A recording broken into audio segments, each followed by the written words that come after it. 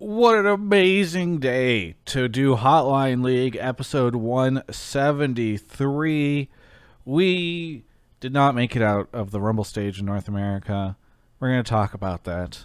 Everybody will have this moment to, we can all talk about our feelings on this show. That's part of the reason this show exists. We can all open up. I'm joined right now by my constant co-host, Mark Zimmerman. How's it going, Mark? Good. Yeah? You hanging in there?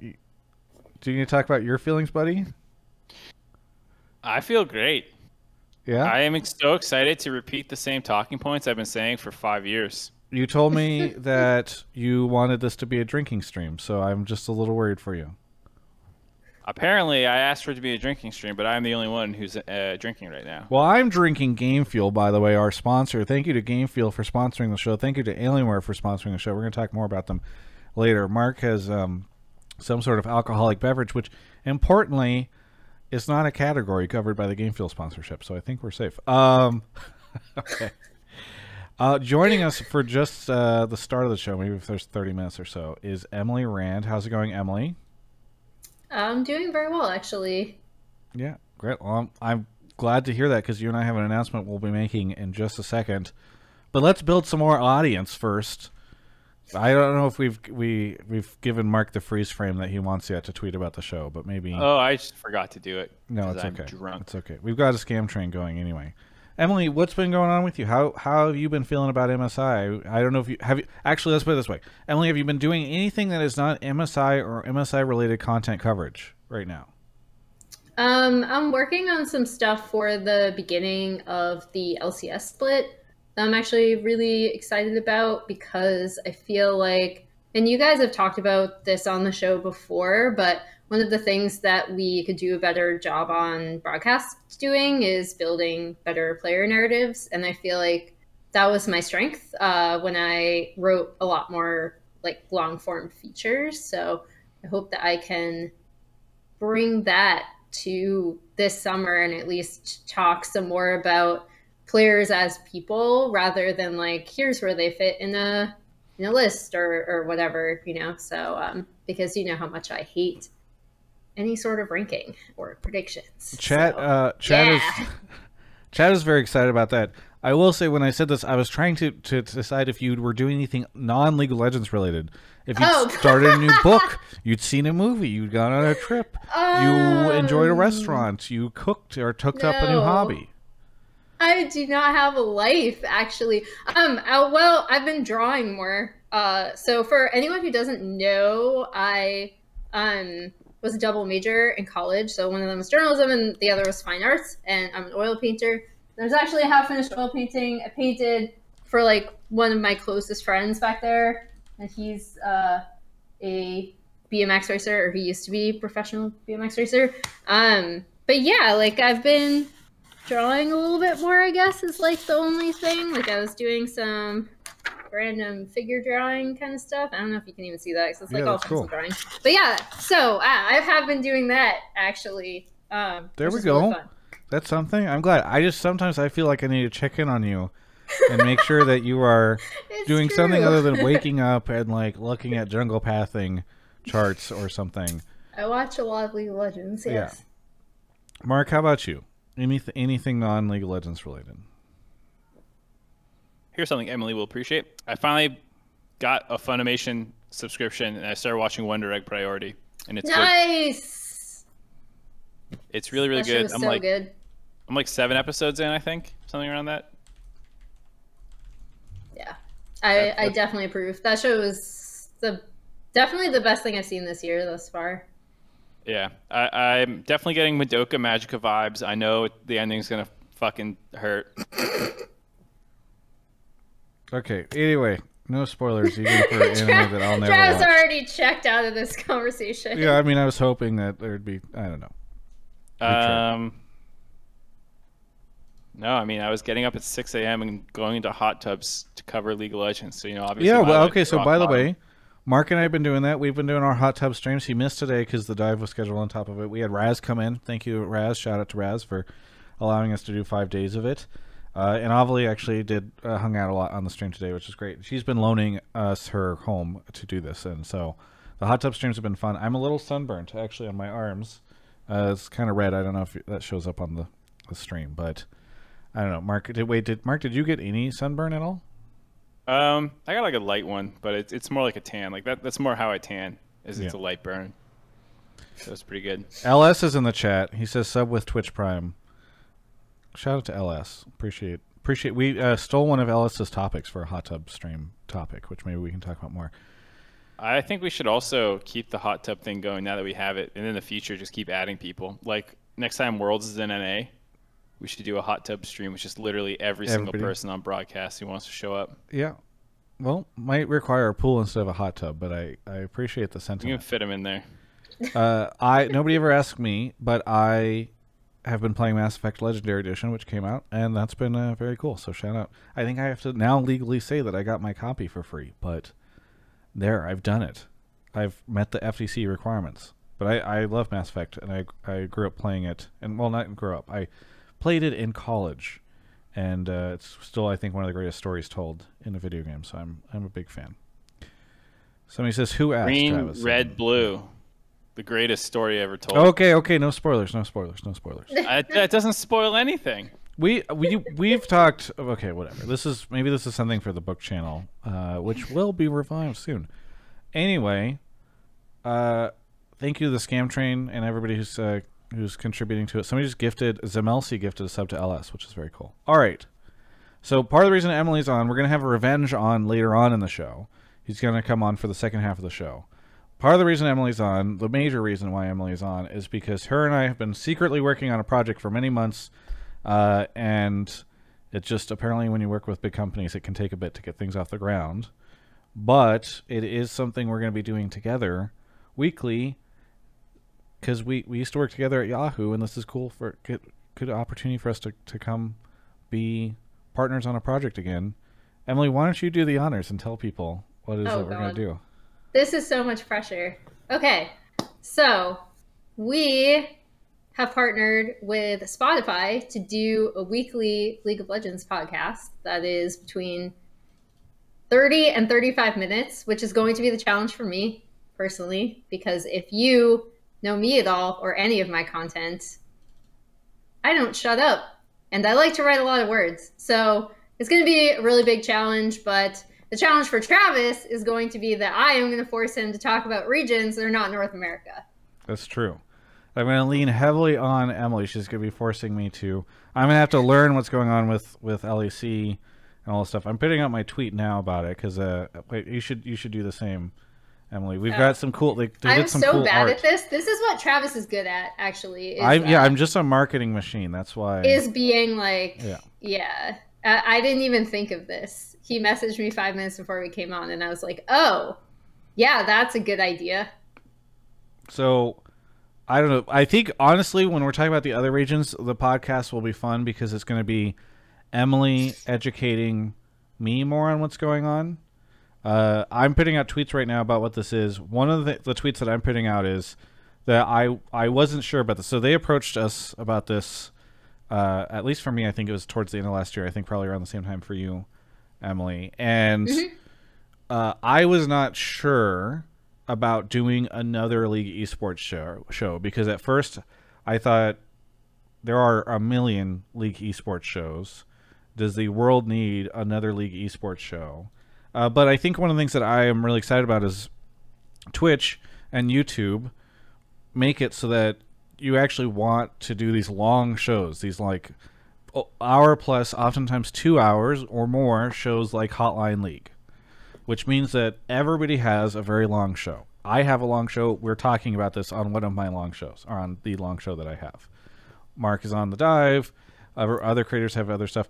One of the things I like about this, as Emily emphasized heavily, is we are not asking you to watch another 2 hour long show or listen to another 2 hour long League of Legends show. It's 30 minutes. Maybe if Emily goes on a rant about something, it's going to be a little longer. Something big happens in the LPL, and I'm like, all right, yeah. I need to break this down. But maybe it'll be 35. But we are pretty strong on committing to this being like, hey, every week you listen to this. Maybe you don't listen to LP, or maybe you don't normally get LEC coverage. maybe you don't normally get LPL coverage, whatever. Now you can just come in 30 minutes on your commute to work or something like that. You get the updates. So we actually recorded the very first episode today. Emily, do you want to talk about what it is that we talked about on the show, which I believe is well, as obvious? You can guess, we talked about the mid-season invitational and Cloud9's demise. Obviously, we talked about all the other teams as well. I put in a huge plug for PSG Talon, my not new fave, but I wanted to highlight them because I think they have been playing really well and they have a very clear upward trajectory throughout this tournament. Unlike any other team here, I think we've seen the strengths and weaknesses we expected, but for PSG, we've seen kind of a steady improvement. So it's really cool. So I give a massive shout out to them, and then I have a nice rant at the end that I think people appreciate, or just think I'm an idiot. But yeah. So the show called Rift Reaction. People were asking what's the theme.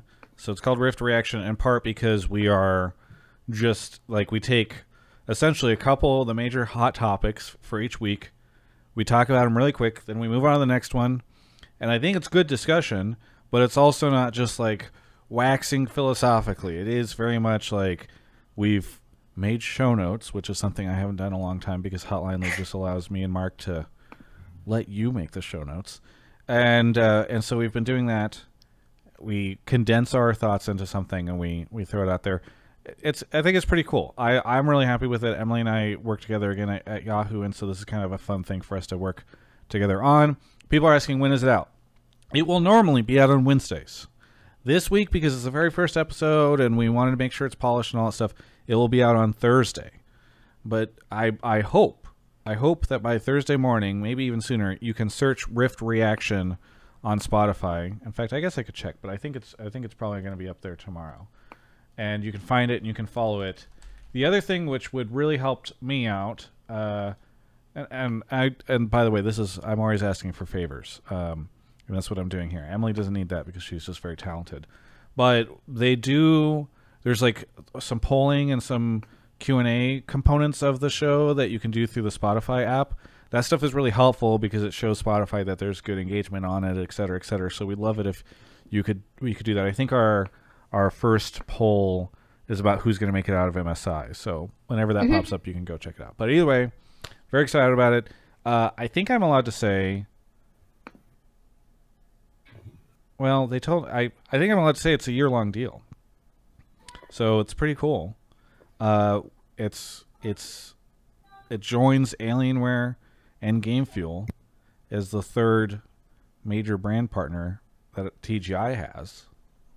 Meanwhile, Emily's over there on the LCS broadcast, so I need everything I can get. But pretty excited. So thanks, everybody. Yeah, it's exclusively on Spotify because Spotify is making it happen. So... thank you to Spotify for doing all this stuff. And I bet you Emily ends up plugging it on the LCS broadcast too, which is really cool.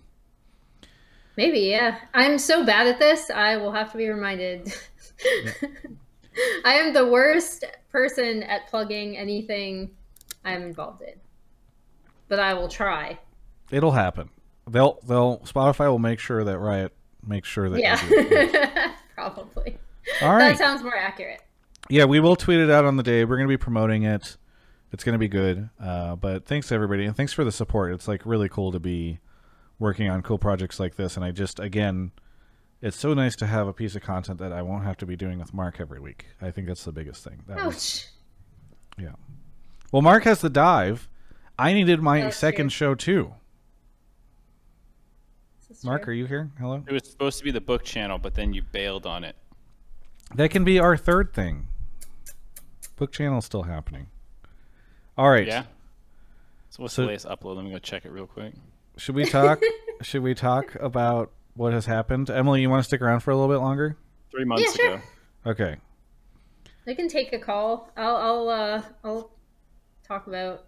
I'm assuming most of the topics that are C9 topics. So Mark is sighing, so I assume. I mean, that... I have to take them. Well, right? we get punished essentially. Mark and I get punished because when NA performs poorly, because what happens is Mark goes into the Discord and looks in the topic section, and there's 5 topics that are LCS should relocate to the Midwest or to Chicago. Yeah. And we go like, okay. We've talked about that. It's like players are overpaid and they're lazy. Okay, that's still not it. Like, it is a lot of rehashing previously discussed topics, and so I think actually here's one thing that we can throw out there. Hunter today on Twitter, Hunter from Golden Guardians, he's head of esports for I the Warriors, already pulled someone for that take too. Yeah. So one thing, like, here's something that is kind of interesting. He said NA has international tier talent, but it lacks the competitive crucible necessary to produce an internationally competitive teams. Good use of crucible.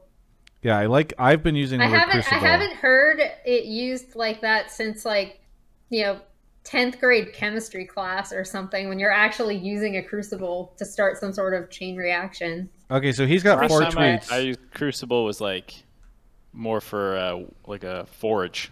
That was the last time I used the word crucible. He's got 4 tweets here, and you guys interrupted me in the first one, and then I just looked over and in Twitch chat he says C9 should boot camp in Korea the whole split. So that's the summation of his 4 tweets, which is because of the fact that you can actually just get like the top 8 teams advance, and Hunter has been so nice enough to run a team that makes it so that we already know that C9 I don't have to worry about at least the 10th spot. Wow. Just kidding, Hunter. It's like how important is it after spring to do this? C9 has a relatively good academy team, which people think is pretty good, and could probably beat some of these bottom tier teams. Oh, that's a good one too. So I'm talking about the G-Bay tweet, which is number 1 on Reddit right now. So there's that. G-Bay tweeted that he now roots against North America. He's become like in World of Warcraft and many of these fantasy settings, when you've been fighting the villains for so long, the corruption, at some point in time the battle just overwhelms you and you become corrupted and you become the villain, and then the new generation has to fight against you. That's what has happened to G-Bay. He's joined the enemy. Also, well, that was about to be a huge spoiler. Yeah, no spoiler. I was about to. Oh yeah. No spoilers. Oh, I know even exactly you get that what you were one. about to say. Yeah. That's a big one. Not for League or anything like that, but for something that anyway. So there's that going on. He had said originally, as someone who's watched NA's League for 10 years now, it's weird. I've started rooting against my own region at this point. I want NA to fail, if for nothing else than the embarrassment of team owners and all these ridiculous decisions they've made to cripple the local scene. That seems a little dramatic to me. I don't think that like the team owners have made a lot of decisions to cripple the local scene. I guess. I mean, I feel like the reason why I personally wouldn't be able to root against North America like properly would be because I just feel bad for the players. Like, as someone who's talked to players for so long, like that would just feel bad. Yeah. Obviously, we'll talk about things that are not C9 and NA related, and we'll take some calls. Maybe some people have some predictions on what's going to happen next. How PSG is going to win everything or something. Is there anything else that really got announced this week? Obviously, my head's all in the MSI space, but I don't know if we're forgetting something. Yeah, I don't know. It's weird. I feel like despite getting up at 6 a.m., there's so much less time in the day. Because every day I start at 6, but like I don't get free time until like 2. And then I go to bed at like 9 again. I'm like, wait a minute. Yeah. New GGS roster, new EG roster. If anybody has any takes on those, we can talk about that for sure. Emily, without spoiling our own show, Rift Reaction, available on Spotify. What has been your take on MSI this week? I mean, does it need to be better than NA, just in general? Yeah, no, I'm trying to think. I think, like I said, kind of when I brought up PSG initially, I think that for 3 of the top 4 teams at MSI, so Damwon, Royal Never Give Up, and Mad Lions, I feel like we've seen, within certain parameters, the teams that we kind of expected to see in terms of play style, in terms of what we expected their strengths and weaknesses to be, which is why I think PSG is so interesting to me, because this is a team that really didn't deal with being, in a deficit ever, right? And so when a team is that ahead of every other team in their region, and they're also making a substitution, not that Doggo isn't good, because obviously he's, who people think is either the best or the second best AD carry from the team that was the runner-up to PSG, right? So you have Unified and Kaiwing have played for so long that substitution, we didn't really know how that was going to affect the team either, because again, they've been in dual lane for a really, really long time, for anyone that doesn't know that. And I had no idea where to place this team going in, not because I didn't watch them, but because I was like, okay, I just don't know where you're at, because I don't know how to compare the strength of the PCS to everyone else if you just completely wipe the floor with almost every single team, right? So I think their trajectory has been really cool. I think whenever they load into the game, regardless of whether I like their draft or I like what they're doing, I think they have a very clear-cut idea of what they want to do, which is actually so important at international events. Like, I cannot understate how important that is when you talk to players at international events. It's always like, come up with your game plan and like stick to your style, and that's actually going to take you a lot further than making a lot of last minute changes due to what you think the meta is.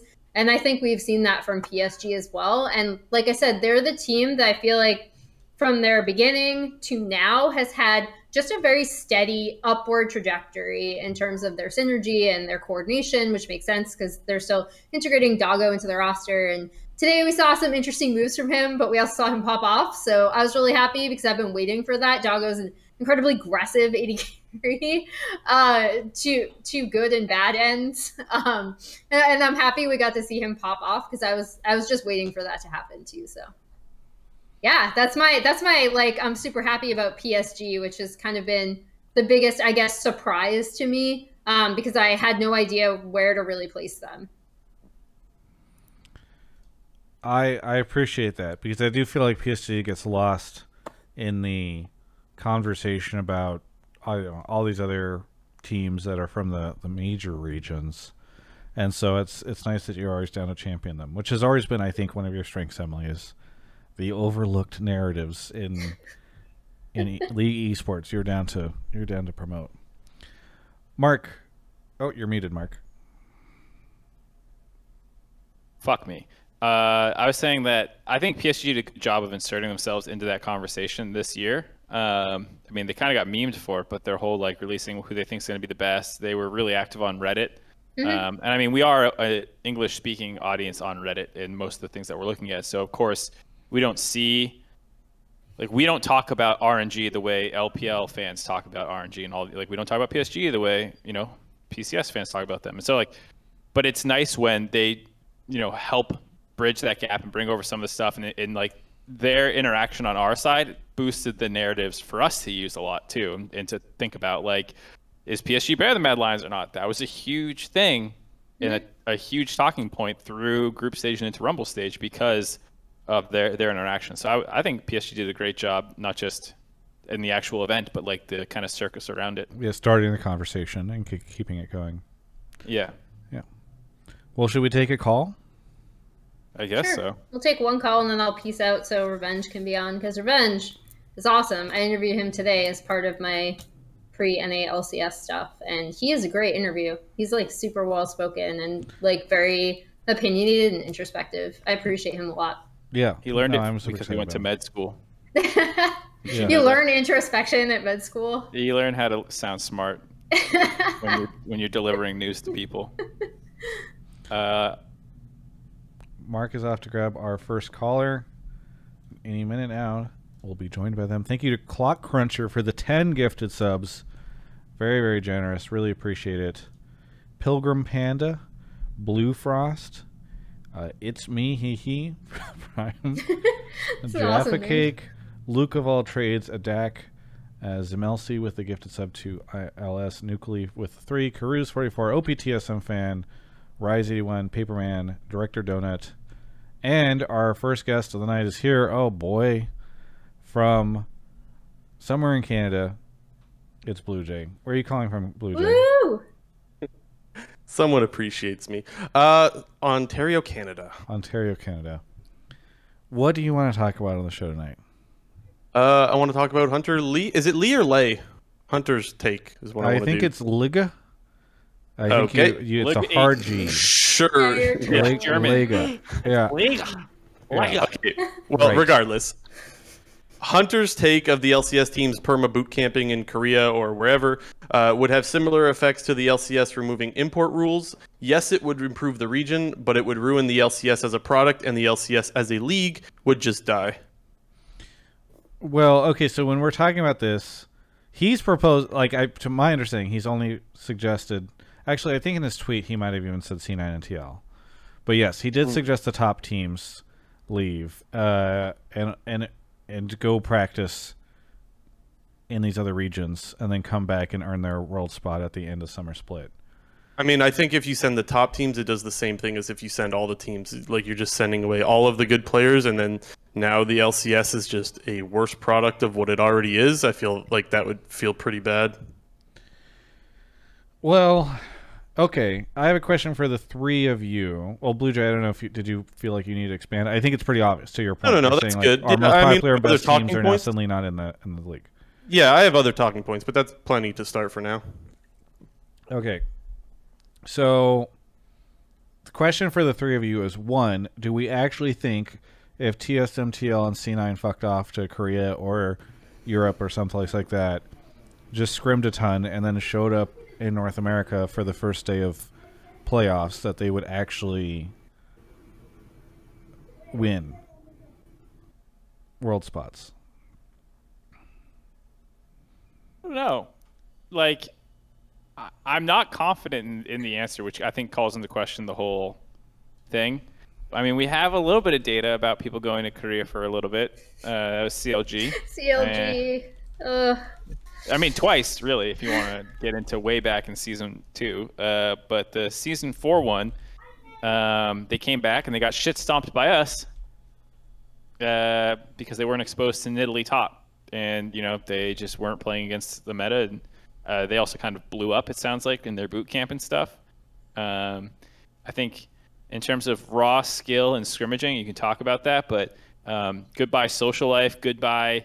a lot of the things that people are used to. You talk about culture shock when imports come here. You're going to have probably some culture shock. In Twitch chat. What's that? People. I'm running the poll on Twitch chat, by the way, to see what people think, because I'm curious. Oh. Sorry, continue, Mark. Yeah. So anyways, my point is there's a lot more to think about than just like, hey, you're getting better scrims. Okay, you're getting no stage time. You're not playing any important games. There's no pressure ever. You don't get to really test yourself against people in the highest level setting. There is a plethora of evidence to show that stage experience and regular game experience are not necessarily the same thing. Stage experience and scrim experience. So all those factors combine to make me pretty. I wouldn't say against the idea. I love experiments. I would love if they did it, but I wouldn't bet it. I would put no money on this bet. This is a bet. Would that you I love would it? just watch Because from then you're just like, here's Cloud9 Academy, here's TL Academy, here's TSM Academy facing off against, I don't know, whoever. I mean, I don't think the region would instantly implode if you did it once with one or two teams. If every single one of the top teams left, then that would probably fuck over viewership for that split. And it wouldn't go anywhere because it's not like you can go watch them in Korea. Viewership is backsliding, so I don't know if we want to this could be the avalanche, but yeah, I don't know. Emily, so I mean oh, go ahead, Mark. No, you're good. Emily, what do you think? No, I was going to say, I have a lot of, questions as to how this would work. And so the first thing that I, really want to reiterate is I think scrims against better teams are highly valuable. But I think the issue with scrims is always that if you, in my opinion, and I'm not a coach, so you can totally call me out on this and say that I'm completely wrong, but I think that scrims are most valuable when you're learning something, not necessarily when you're, winning or losing. And they're a very different environment from playing competitively. Before every single international event, I always talk to players, and they're always like, this is going to be the bloodiest thing ever. It's going to be so high paced. Scrims have been all over the place. We have like 40 kills at like 20 minutes.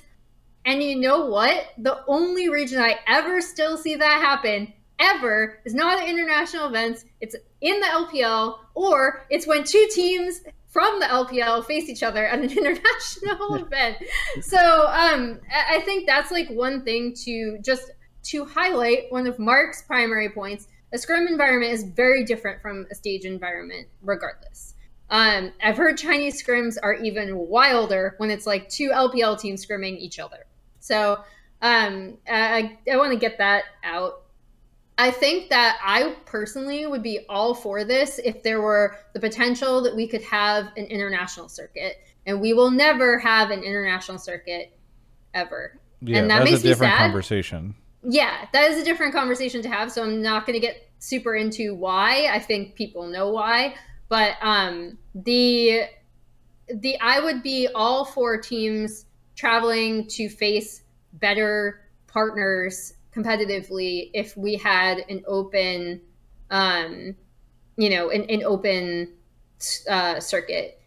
The thing with franchising, which it was always kind of, I guess, weird to me that franchising was sold as a competitive decision to foster competition, because I feel like franchising generally, if you go all the way back to when I talked about this on League Weekly at Yahoo, when I researched franchising, it was first coming. I made the point that it's not for competition, right? It's for orgs to make money and for branding and stuff like that.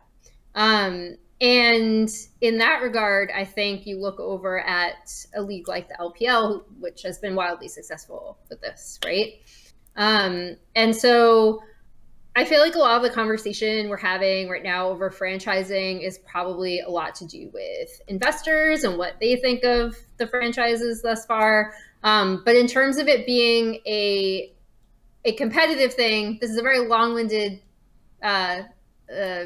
explanation to say that viewership is not like exclusive to being competitive internationally, and that's just the case. If you look at a region like CBLOL, for example, everyone always loves to pop on the Brazilian social media train whenever they're at an international event, right? Because they are wildly popular. Emily, can I cut in and ask you? Go for it.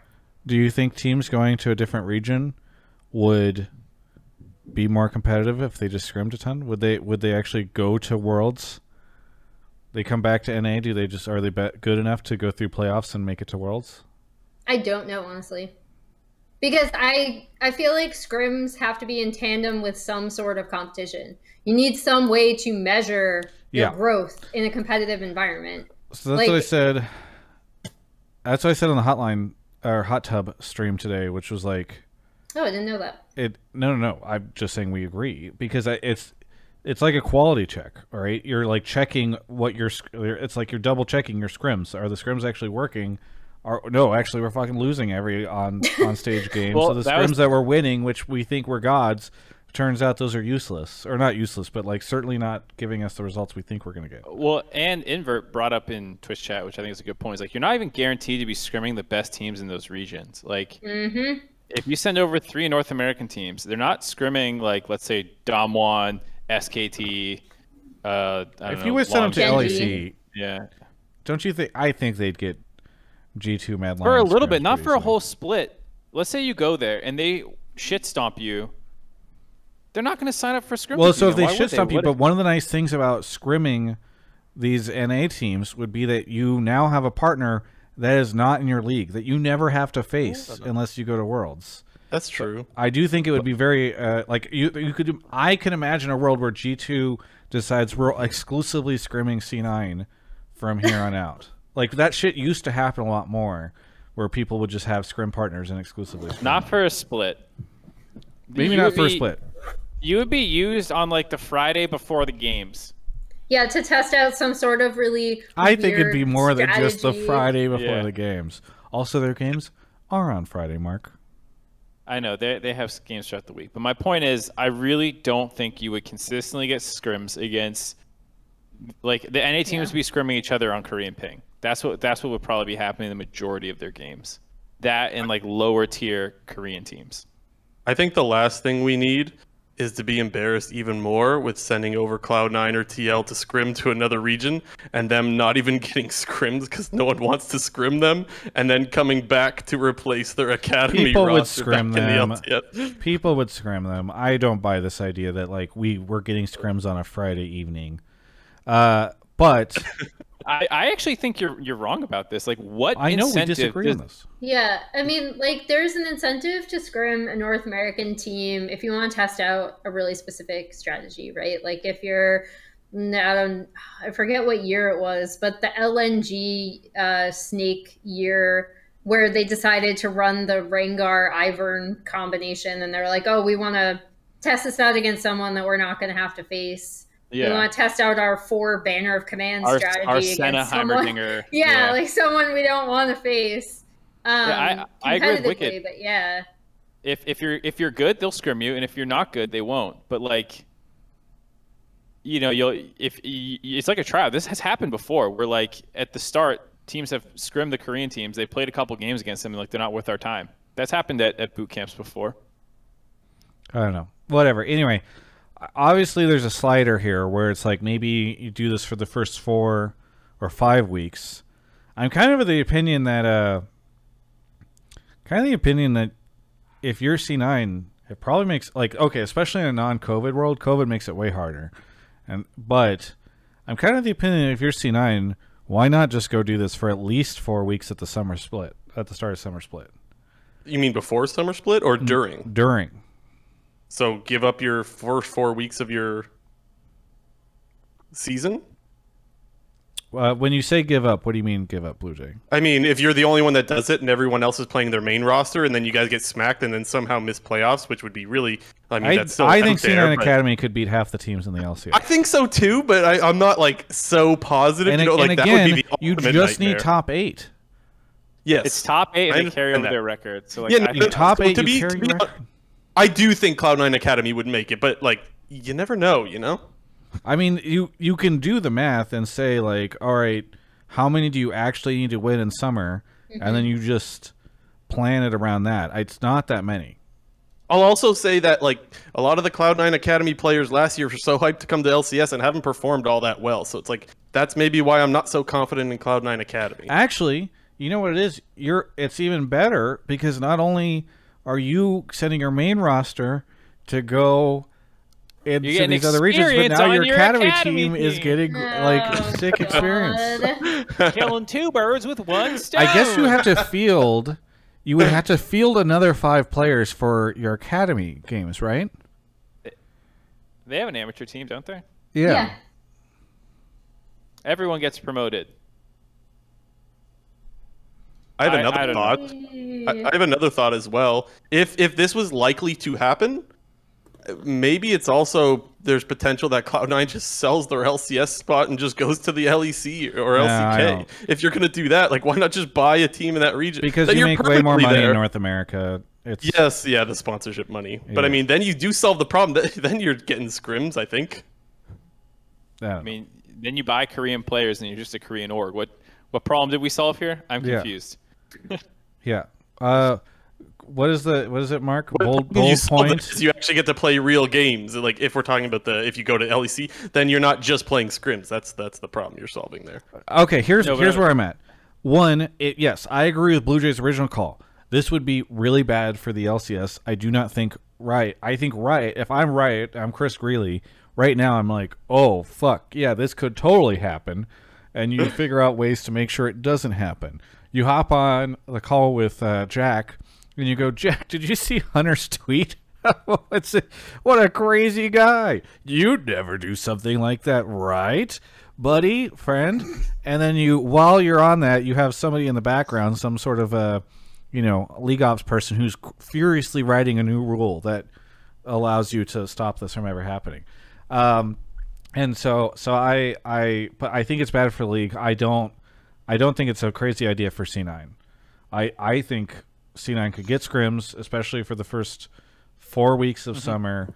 They're almost certainly going to Worlds. I don't know. They might be. I don't know. I need to go look at the numbers. But like, they've got a huge lead right now. You probably don't need to win that many. You've got a good academy team. I actually don't think it's that unreasonable, even though I don't think it's good for the league if something like this happens. I pretty much agreed. Like I said, it's an experiment that I would love to run. Because maybe I'm wrong about some things. Maybe we're right about some things. And either way, we at least get to get some of those answers. So I agree. It probably would not be good for viewership. C9 games would go from like being really exciting to people not caring as much. Would they? I think people would care less, but it also might be hilarious because you're like, imagine C9 Academy beats TSM. That Reddit thread's going to be number 1 on the subreddit that day. That's true, but that's like more people reacting to it than they're like actually actively watching the game. You're right. That the might be VOD more would likely get great than viewership at beating C9. Yeah. Like only 60,000 people watched this time, but all 60,000 of them went to Reddit afterwards. Yeah. 60,000, but the VOD got great viewership, and the tweets popped off. Emily, what do you think? Do you think teams should do this? Well, then we can wrap up the call.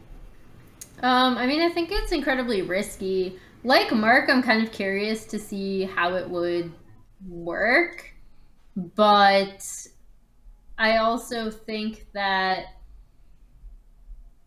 it's really hard for me to accept that just scrimming, and even if you were able to get scrims with some of the top teams on the regular, that would be able to translate into coming back and doing well without some sort of competitive benchmark to use.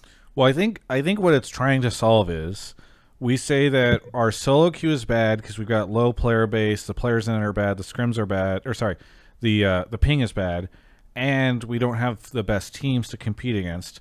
So I agree that the competitive stuff is important, but if you're only doing it for like a month or 5 weeks, and you get good scrims, good solo queue, low ping, all these things you can't get in North America.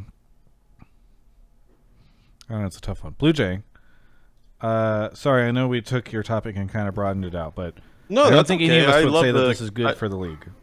No, it's definitely not. And I love the conversation, so it's all good.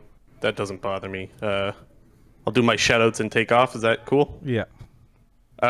Just shout out to your guys' hot tub stream. That was hilarious and it was pretty good. And shout out to your new Spotify thing. I'll be listening.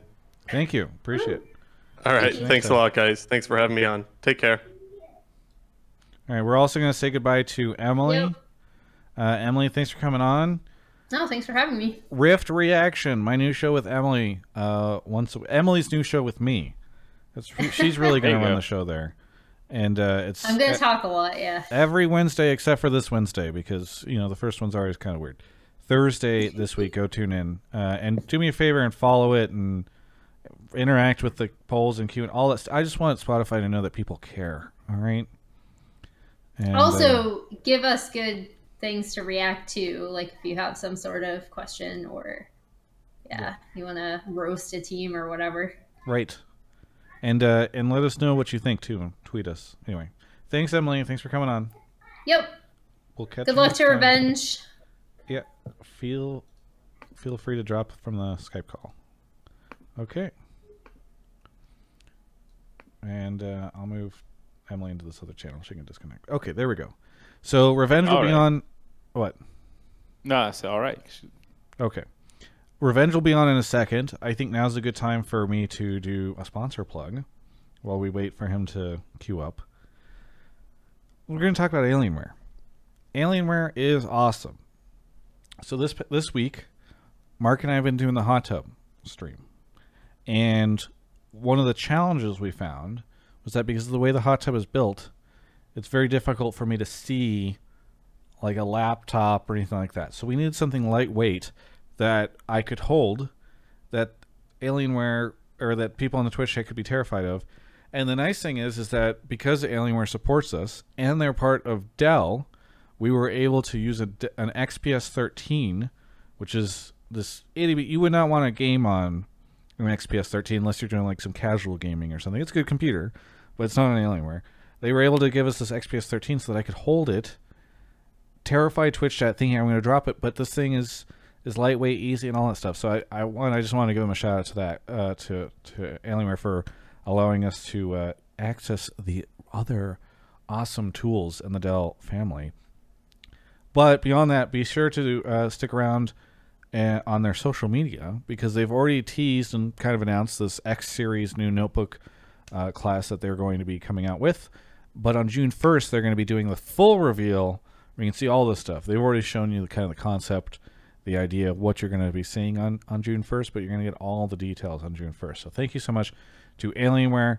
It's going to be a really cool show that they do that day. You can check out their social for more information, but if you're in the market for a notebook, maybe take a look at their X Series and consider it as it's about to be announced. Okay. I am going to fix this overlay while Mark entertains us by telling us Oh God, how he's doing. How brutal has this schedule been for you? It hasn't been too bad. It's been most brutal because I'm just not naturally a morning person. Yeah, same. I feel like I probably sleep between 6 and 8 hours on average, anyways. But something about getting up at 6 a.m. I'm going to bed at like 10 or 11 now, but I just feel like shit all morning and all day. I have such a hard time. I try to go to bed at 10 or 11, and I've done it a couple times, but sometimes it'll be 12:30. I'm just like, I put in the earbuds, try to listen to a podcast, and I just don't. It doesn't work. Maybe you can't sleep because you have earbuds in. No, that's not that. It's not that. I need something. My brain Why don't just you play keeps it on going. A speaker? My brain just keeps going. For instance, I'll just sit in the bed and I'll be thinking about the fact that it's been 2.5 months since Riot has refused to say anything about the import rule, and it'll stick in my mind. God. And I won't be able to fall asleep because I'll just be filled with like, my God, they won't say anything. I hope no one forgets that they're still not talking about this thing. We still haven't had a resolution. I can't believe such a simple thought takes up so much of your mind. There's not much how much memory do you have running, chugging that little thought process along? It's I mean it's one I'm of those up for hours. It's like the Google Chrome of processes, where you think it's not going to take much, and yet you open up Task Manager, and this process is literally consuming all the RAM in your spiking, computer. GPU spiking. Right. Okay, so let's see if we can get Revenge going here. Is that what you're supposed to be doing when I was making fun of you and talking about my schedule? schedule? Well, I was waiting for him. Okay, here we go. He says he's ready. Nice. I was also updating the overlay, so I was doing stuff. We can't have dead air.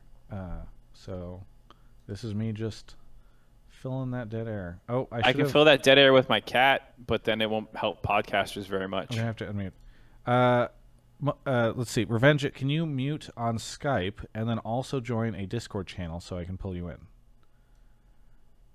Okay. Looks like he's already muted on Skype, which is good. And then we're just looking for him on the Discord. This is why people tune in, so that they can get live. It's like they love to see the I'm sorry. I'm sad that they didn't get the double. There he is. Okay. Hello. Revenge. Can you hear us? I see you talking on Skype. I don't see you lighting up on Discord, so Discord for some reason not getting your audio. So that's something on your end. You got to figure out why Discord's stuff is not working. Mark is showing his creature. Is this the one that you were trying to chase out of the house? Yeah, this is the little rat that was tearing the magnets off my whiteboard. He's all tuckered out now. Still don't hear you, Revenge. He's not a cat, guys. He's a rat. Rats for Kobe. Hopefully, yeah, if people are on listening to hello. Hello. We can hear you now. Talk again. Oh, It cut out again. We had you for just a second. Maybe you're mute. There's a mute button maybe on those headphones. I wonder if there's a mute button that you kind of bumped at some point in time. He can't hear me. He can transplant your heart, but he can't solve it. Oh, he's back. Okay. Hello. Well, I don't know what's going on, but You're good. You're good. I guess we're good now. Cool. Welcome to the show, Revenge. All right. Well, thank you. Okay. Do you know how the show works? We take callers. I don't know if you're aware of that. Yeah, I've watched I watched my coach do it. Oh yeah, Kyoto. Kyoto, yeah, I watched him do it. That was pretty funny. Nice. Okay. Cool. How much of Revenge? How much of MSI have you watched? Quite a lot, honestly. I watch a lot of VOD. I mean, I don't watch it live, most of it, but I usually watch VODs because we've been scrimming, and most of the time the games are really early, so Yeah. I kind of have to wait. How much of the Adjust C9 my games schedule have you for it. watched? Because we're going to be getting a lot of those. Most of them. Yeah. Most of them. Pretty Okay. much all of them. All right. Sweet. Yeah. Mark, should we do a quick? You have any questions for Revenge? How you been? How's the off season? You're already doing scrims. Yeah, we've been scrimming since like late April, so we started really early, and it's been going pretty good. How's the new stuff going with Viper? And I mean, I know that they're on Academy, but I don't know if you're interacting with them at all, Viper and Anda. Yeah, it's been nice. I mean, I've worked with Viper before, and he's a good friend of mine, so I say that it's been going well. We've been doing like internal scrims some days, and we've also been doing like, work together, like one-on-ones and stuff. So yeah, that's all been good. Nice. How often you guys do Riven 1v1s? I don't think we'll ever do that. I mean, Okay. we're both retired. We're just retired players. Okay. Gotcha. Yeah, Okay. you got to hang it up when you join the pro leagues. You got to. Yeah, it's just like one of those things everyone has to be like, keep in the back of their heads, like when Riven's meta, we'll just, Yeah. it's there, but Okay. That's cool. those days are behind us. Well, Revenge, I hope you're ready. We're happy that you're here, because you have not probably done as much content as Mark and I, and now you can help carry these conversations when people call in and say, LCS should move to Chicago, players are lazy, coaches suck, etc., etc. This is what Mark and I have to deal with every time NA busters out. So now you can you be gotta the give one these answering people all these hope. questions. Yes. Okay. Wait, so they want LCS to move to Chicago? Yeah, well, it's a frequent thing. There's just people are out for blood on days like this. They need to invest in NA players, but NA players are lazy and overpaid. Yeah. And you guys have bad ping, so you need to go move to a different part of the country, and then you also need to convince all your friends to play because the server doesn't have that many players. So Right. just do all that, and then Yeah. you can win worlds. Reddit is filled with a bunch of Robespierre wannabes. It's a historical reference for those that he was a influential figure in the French Revolution. Anyway, Mark, you want to go grab the first Yes, caller? please. Okay. It's me. I got them. Pilgrim Panda, Clock Cruncher, St. Louis Slayer, 24. Thank you for the 35 months. Hodarian, thank you for the Prime. And Sir Cattle, thank you for the 43 months. Wow, some people coming up on some pretty long times. Twitch chat just saying, just moved to Chicago. We've addressed this many, many times. It's tough to keep talking about it. Go back. You want to just always, you can get the answer to why they don't move to Chicago by just going and finding the last time North America embarrassed themselves on the international stage, which I guess is Worlds, and then looking at the Hotline League there. I'm sure we took a Chicago call. Okay. Donna is here. Donna, where are you calling from? I am calling from Oxford, United Kingdom. It is quite late. The United Kingdom. And are you here to... you've been on the show previously, right? No, I have not, but you have mispronounced my username previously. I don't think that's true. Anyway, so welcome to the show for the first time. Are you here to just laugh at us because you're from Europe and your region is still in an event that we are no longer in?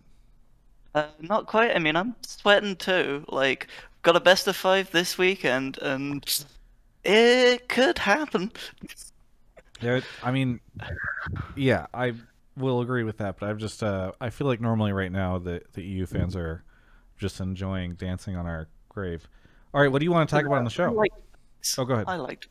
Anyway, but yeah, my take is that of the 4 teams left at MSI, the inconsistency shown by Damwon and RNG and the still like rapidly evolving and uncertain meta sort of come together to mean that the tournament is basically anyone's to take. And I can either elaborate on this a bit more if you want, or I can leave it there. Like, I have some actual like thoughts and vague data to back this up. If you want. Fake data. Okay, well, I'm glad you've come to Hotline League prepared, because fake data is what everyone on the callers. It's the only kind of data we use on this show. I think one thing it'd be great to have you elaborate on is like the evolving meta, because it's funny. I asked Kaiser yesterday what he thought about the evolving meta or something similar to that. He's like, I think the meta has been about the same since groups. So I don't know. What? Feel free to elaborate. Okay, well, so I think, for example, specifically, I think the one that this has changed most in is jungle meta, where like the back and forth on whether Rumble is a good pick, for example, whether like if Rumble is a good pick, is it good in just certain drafts? Is it because people can't use it well? Like that sort of thing. Like, for example, you see Elyoya piloting Rumble in 2 entirely different games. One game looks entirely useless. The other game looks like he could 1v9. And the PSG game looked useless. It was one of the games today where it looked like it could 1v9. And so things like that, and you have other teams who are like bringing back Volibear, and I think that there's no like solid this pick is the go-to pick, because teams are so wildly shifting in what they prioritize and wildly shifting in what other teams prioritize that they feel able to counter, that like it makes a whole sort of, it makes for a very uncertain play state, because you can't say, oh, they've locked in Volibear, this is going to be much worse because Rumble can just out jungle them. It's like oh, they've locked in Volibear, do they have a strategy prepared to pull this off, or are they just falling back on something and is it going to fall apart? And I think that all 4 of the teams have shown fairly significant weaknesses at time to time. So, for example, like RNG, like won the LPL Spring Playoffs, but before that they got 3-0'd by FPX, because FPX caught them off guard in a best of 5 and just utterly steamrolled them. And like Damwon Kia have shown weaknesses as well. I think with no losers bracket, single elimination best of 5, it is quite possible that a team could show up to a best of 5 with a jungle pick that no one sees coming, or, you know, just a slightly different read on level 1s or meta and completely upset. Mark, I'm throwing it to you before we get to Revenge so he can warm up. Okay. I agree with some of the stuff. Like, I think that there are still heavy favorites. But I do think that I talked about this a little bit on one of the hot tub streams about how like I don't feel like these are like insano-ass teams the way that sometimes it feels like an international tournament has this 1 or 2 teams that are like god tier and everyone else is just beneath them and they're mere mortals and they're just going to get crushed. I don't feel like RNG or Damwon are that right now. Like, I don't think they're Samsung White. I don't think they're IG. I don't think they're FPX or, you know, some of these teams in the past that have been just insane. Though FPX did look mortal in group stage. I will say that. But I think in that sense, I agree with you. I don't think either Mad Lions is like peak G2 either, obviously. But it just feels like there's just more potential for upsets in these kinds of things. RNG dropped games to PSG, C9, and Mad Lions, whereas Damwon only lost to RNG in the Rumble stage. But they have been pushed before. I think they're one of the teams that's getting better as the tournament goes on. It feels like, but I at least think, you know, there's chances for Mad Lions to pop off in the early game if they start playing more like they played against RNG on the last day. So overall, I agree with your point that it does feel like there's more inconsistencies in the top teams, like legitimate inconsistencies too. Because sometimes top teams drop games, and it's like, oh, they're just like Rocks Tigers is kind of fucking trolling here in 2016 or whatever in some of those games. I don't really feel like these losses are like, God, RNG just turbo trolled when they, lost that game to C9 or something, So on the meta point, I mean, there's like little shifts, like I think people start playing Udyr a little bit more. I don't think any of the pro teams ever discounted Rumble. I think that was much more of a community conversation than a pro one. I think a lot of the pros were just always on board the Rumble train and stuff. But I think there are little rising and fallings of champion priorities within the meta. Revenge. What do you think of all this? Well, I definitely disagree with the point about like a random pick just spawning and like cheesing people or something. I think like something you have to take into mind is that these teams are scrimming quite a lot, probably like double blocking most days, especially the teams that are still in right now. So that means like behind the scenes an additional like 8 to 10 games, right, that we don't see. That also includes discussing the meta with other people, discussing the meta with current teams that are also scrimming now to prepare for like the upcoming LEC season, LCK season, LPL season, even the upcoming LCS season, right? And I think that with all this knowledge being spread, it's really unlikely that there's just going to become this like random pick that no one's prepared for. I think that's easy maybe to think like that when you're thinking in like a best of one setting, but you just need to keep in mind scrims are like why these picks are happening. Like it's why Rumble Jungle is being played so much, like you can look at the stats and stuff, but of like the best of one games, right? But then you have to keep in mind that there's a reason these picks are being pulled out in a cutthroat best of one situation, No, I mean, I think it's a good point. What are your... Do you have any rebuttals to that? Donna? Do I call you Donna? You can, or you can take another stab at my username if you want. Zemelkai. Zemelka, yes. Yes. See, I've always gotten it right. I think he added the spelling of the phonetics. Yeah, I did. But yeah, I guess what I'd say to that is that I guess like with the scrimming point, that's something that I definitely like hadn't considered as much. But I think one of the reasons that I think it is that like, for example, in like as someone who watches primarily LEC because it's my time zone, like the LEC is something where we'll see a lot more like, and maybe this is partly a best one meta, but like you'll see picks that are like not necessarily like completely left field, but like they'll do things that haven't been like shown before. And especially like if I were say Mad Lions preparing for my game against Damwon Kia, I'd be a lot more likely to prepare my surprise picks in scrims against RNG and PSG than I would against Damwon. And I think like there is a legitimate chance that like I'm not saying that like a single thing is gonna win 3 games of best of 5, but like if a best of 5 is close enough, winning 1 game of a best of 5 can be enough. Let me help you out here a little bit, because I think the most oppressive champions in the current meta to me feel like junglers, and I feel like jungle is a hard thing to do what you're talking about because it's so reliant on clear speeds and some of these things that like a cheese jungler is harder to kind of pull out versus a specific lane matchup, which can then just be like a really tunneled counterpick thing, like Zyra into, or excuse me, MF support into Zyra, which came out. Like that was very much like a what the fuck is this? Zyra's really oppressive in the bot lane. Here's some really niche counter that no one had ever really practiced. I don't know if there's anything like that, but I would ask Revenge. Lee Sin, for example, is one of the popular champions in the meta. Do you think there's like a really strong solo queue counter to Lee Sin that people have not brought out on stage that you're maybe thinking that could be one of those things? Or is there nothing? Is it secret tech that you don't want to talk about on this show because you're planning on busting it out in a couple of weeks if Lee Sin's still meta?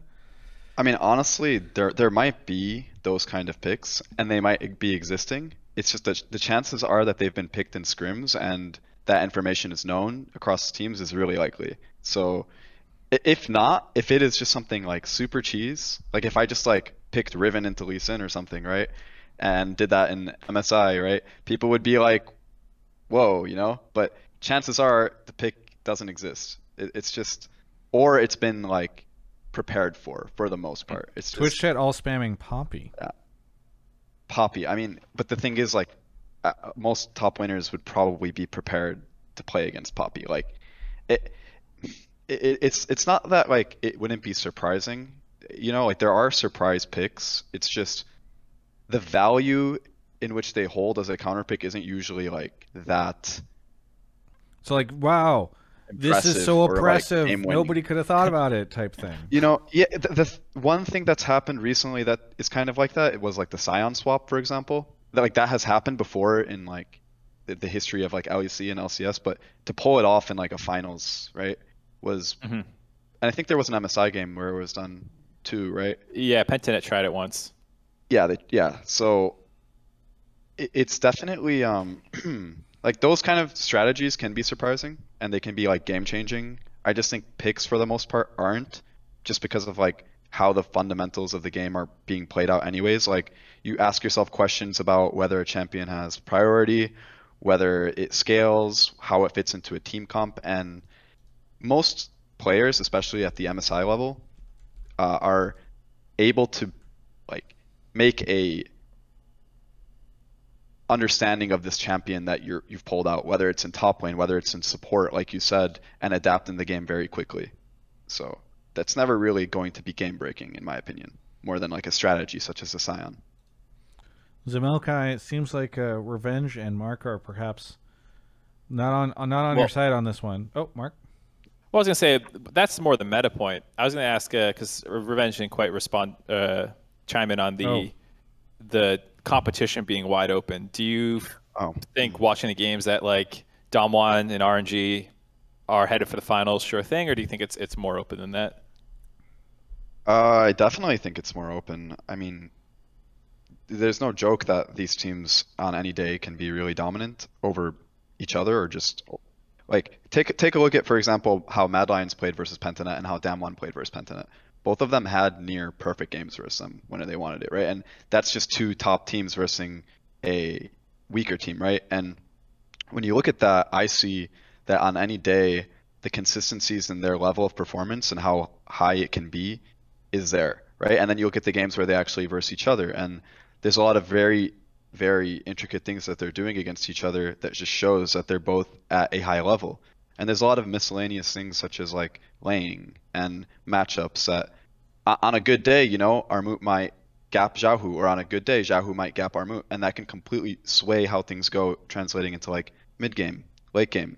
And I think that already Mad, Damwon, and RNG, and I guess even PSG have shown that they are playing macro at a really advanced level. They're playing mid game at a really advanced level, and I think that it's just going to boil down to who's better that day in early game, and just the really small things that'll make like the bigger difference. So I think any team can take it, to be honest. Oh, I'm excited. I think it would be quite crazy if I mean we talk about these other three teams, but I feel like wouldn't it be wild if PSG wins MSI? Then that's when we really do need to start taking the calls of maybe NA shouldn't be placed given the level or the tier system that it is, if we've got PSG coming in and winning. All right, Zamelkai, thank you so much for the call. Anything you want to shout out before we go on to the next caller? Yeah. Yep. Sorry, my mic busted for a sec. Yeah. Shout out to Pentanet, True Underdog Story, and also I don't know, gay rights. Happy Pride Month. Call your local representatives about bills when people are being shits. Thank you. Yeah. I love that you figured this out very clearly. You're like, what can I shout out? And you came to this. That's good. Zamelkai, thank you for the call. Thank you very much. Have a good one. Get some sleep. Okay. It's 4 in the morning there. All right. Sir Cattle, thank you for the 43 months. Weather Mullet, thank you for the 3 months. And Gyoto has subbed for 3 months and says, flame me, bro. So I don't know if he's looking. I don't know, Revenge, do you have a flame for Gyoto? I'll cook one up. It'll come. Good. At some point in time on this, you can unleash it in the middle of the call. It'll be unleashed. It has to be the right time, though. Yes, I understand. All right. Oh, Steve is in the chat. He's like, he Steve. literally just put a "Hey guys" emote just to remind everybody that he's like, wouldn't it have been cool if Team Liquid went to MSI? Derry Cat is here. Derry, where are you calling from? I am calling from Australia. From Australia. Okay, we just have international callers tonight. What do you want to talk about on the show? I wanted to talk about. I guess it's partially inspired by I think GBay's Reddit Oh post boy, here we about go. Yeah.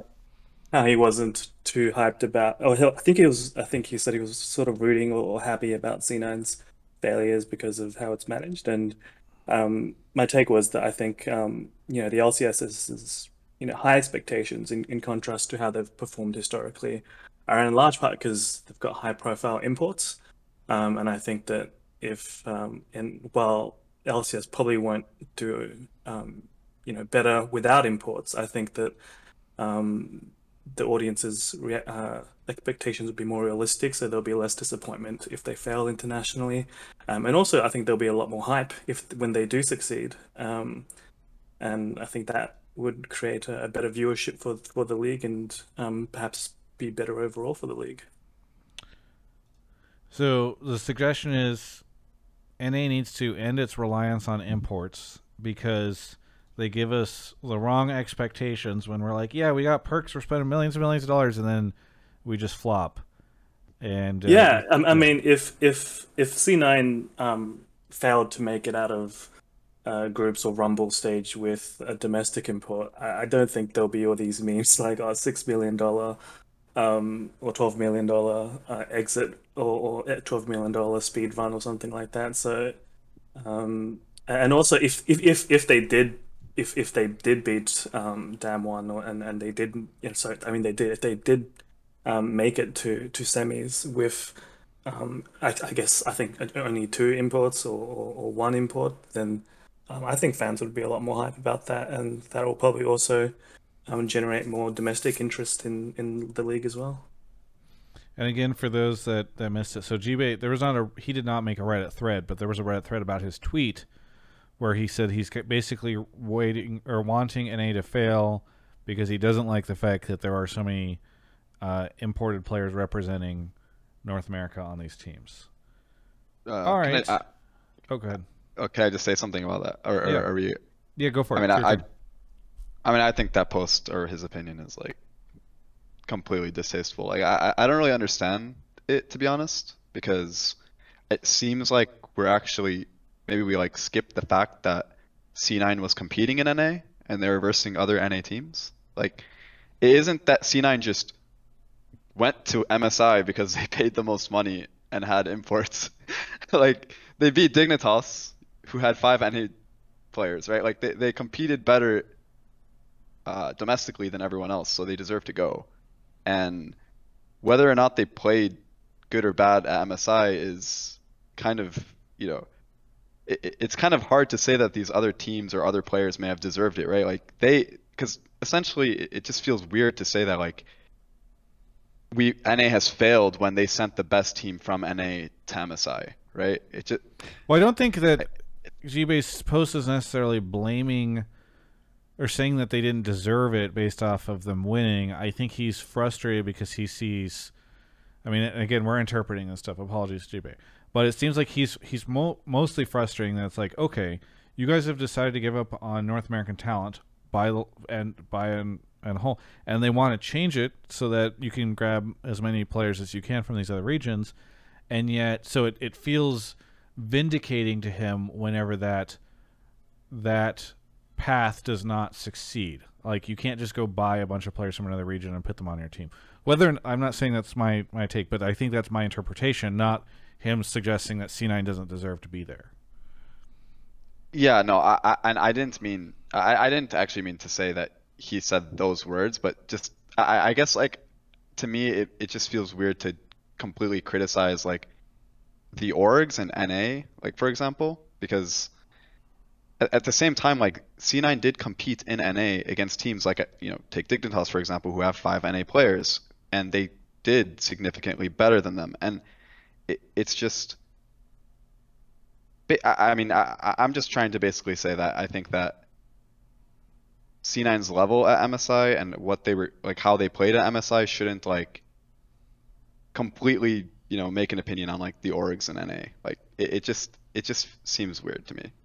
Yeah, I mean, I do understand the point though. I do understand your point, and I could see the perspective of in that regard. But like, I just do want to say that, like, because some people do interpret it like this, right? Like that, oh, like C9 shit the bed at MSI, and like, NA, like maybe if we had like 5 NA players at MSI, we would have won or something. It's like some people do maybe interpret it like that and just dog on the imports, right? And it just doesn't really make sense to me.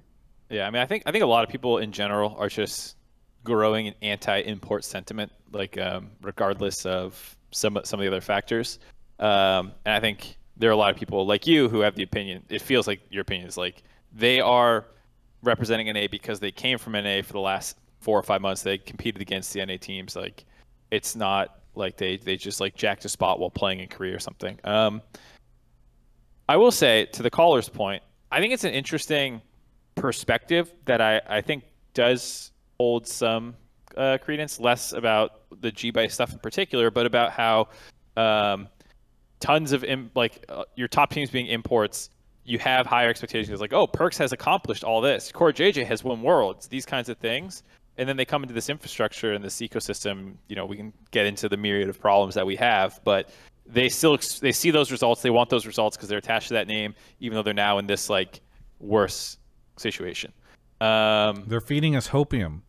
They're pumping us full of hopium, and then they're letting us down. Yeah. And I think, to the caller's point, I think some people, the way that, and I'm not 100% convinced of this because there's another side to this argument, but I think the idea that like some fans would be happier to watch 5NA go and compete and lose if we're going to lose anyways, because then at least there's a little bit more, I think, regional pride behind it, the way that there's maybe some more regional pride behind Brazil or Osh or some of the other regions that are also disadvantaged, who have the regions have their own struggles, but when they do get those moments and they do succeed, it's like insane. So I can see that angle of it. The thing is, North America as a major region has this entire history, and I don't think just because we sent 5 NA pros that like the rest of the world wouldn't meme on us for losing. I think the reality is that would happen no matter what. But I can at least understand from a fan perspective that like you would be happier watching people that you feel like came up through the scene and like, we're here the whole time and weren't given $6 million to come play for us, kind of thing. That like maybe there's more pride in it in that sense if it's those kinds of people. Well, I also think it's harder. I mean, we talked about this a little bit last week. It's harder to meme on us in a world like I guess I should say it's easier to meme on us when we are doing this. We do crazy things like pay Perkz $1 bajillion to come to our region, and I love having him here. But we do this stuff, and then we go lose. And so I think what often it looks like, and we talk a lot about, the ping and all that stuff, but it looks like we are the people that are basically trying to like pay to win. We're in the mobile game, the guy who is like a... He was whaled out. We're whales. We've whaled out, and we're getting beat by these people that are free-to-play players. And so then people just mock us. I got all the constellations unlocked on my Genshin Impact C9 team. But yet I still can't beat this boss that this person who's been grinding the free-to-play stuff. So yeah. I think that's part of it, right? Is like... I agree with the caller a little bit in the sense of, yeah, it is embarrassing. Like, we haven't talked about Perkz yet, but like Perkz, who I think was intended to be the star player, certainly the most, actually, I mean, I don't even know if he's the most paid player since we've got, but was the most expensive contract if you include buyout, probably. Did not do particularly well at this event. And I think there is a bit of just like, it's a little embarrassing whenever that stuff happens. So I don't know. I mean, I also have some examples which sure. I don't know, might help. But like, I guess historically, for example, I think I agree, Travis, that like if NA loses, EU is still going to go EU better than NA and all those memes. But I mean, I think Clutch Gaming, when was it 2018, 2019? Even though I don't think they won a single game in groups, but I still enjoyed watching them, and they made it through out of play-ins, and and I was and they had real some. I still remember they had close games with Fnatic. I thought those were good games to watch. And I guess a more recent memory with the C9, for example. I think if Fudge had not performed and Perks had, I guess maybe Fudge's type of performance, I think that'll be less hype because it'll just be like, oh yeah, Perks. Wait, of course he performed. It's Perks. We paid him $11 million. How could he not perform? Whereas I think perhaps one of the saving graces of this MSI is that people are like, hey, look, Fudge's, I think you can say he's perhaps world class. To your point, and that's great because he came through the NA Academy. That's pretty hype, even with the loss. Imagine if a month ago you told somebody a caller on Hotline League was saying it would have been nice if Perks had had a Fudge level performance. That is an insane statement to be making. That is crazy. Like, if you just told somebody that like a month ago, people would be like, "Oh, how would that be nice?" Like pure. Surely Fudge was the liability at MSI this year. It's just it's actually wild. No, I think it's a good point. I don't.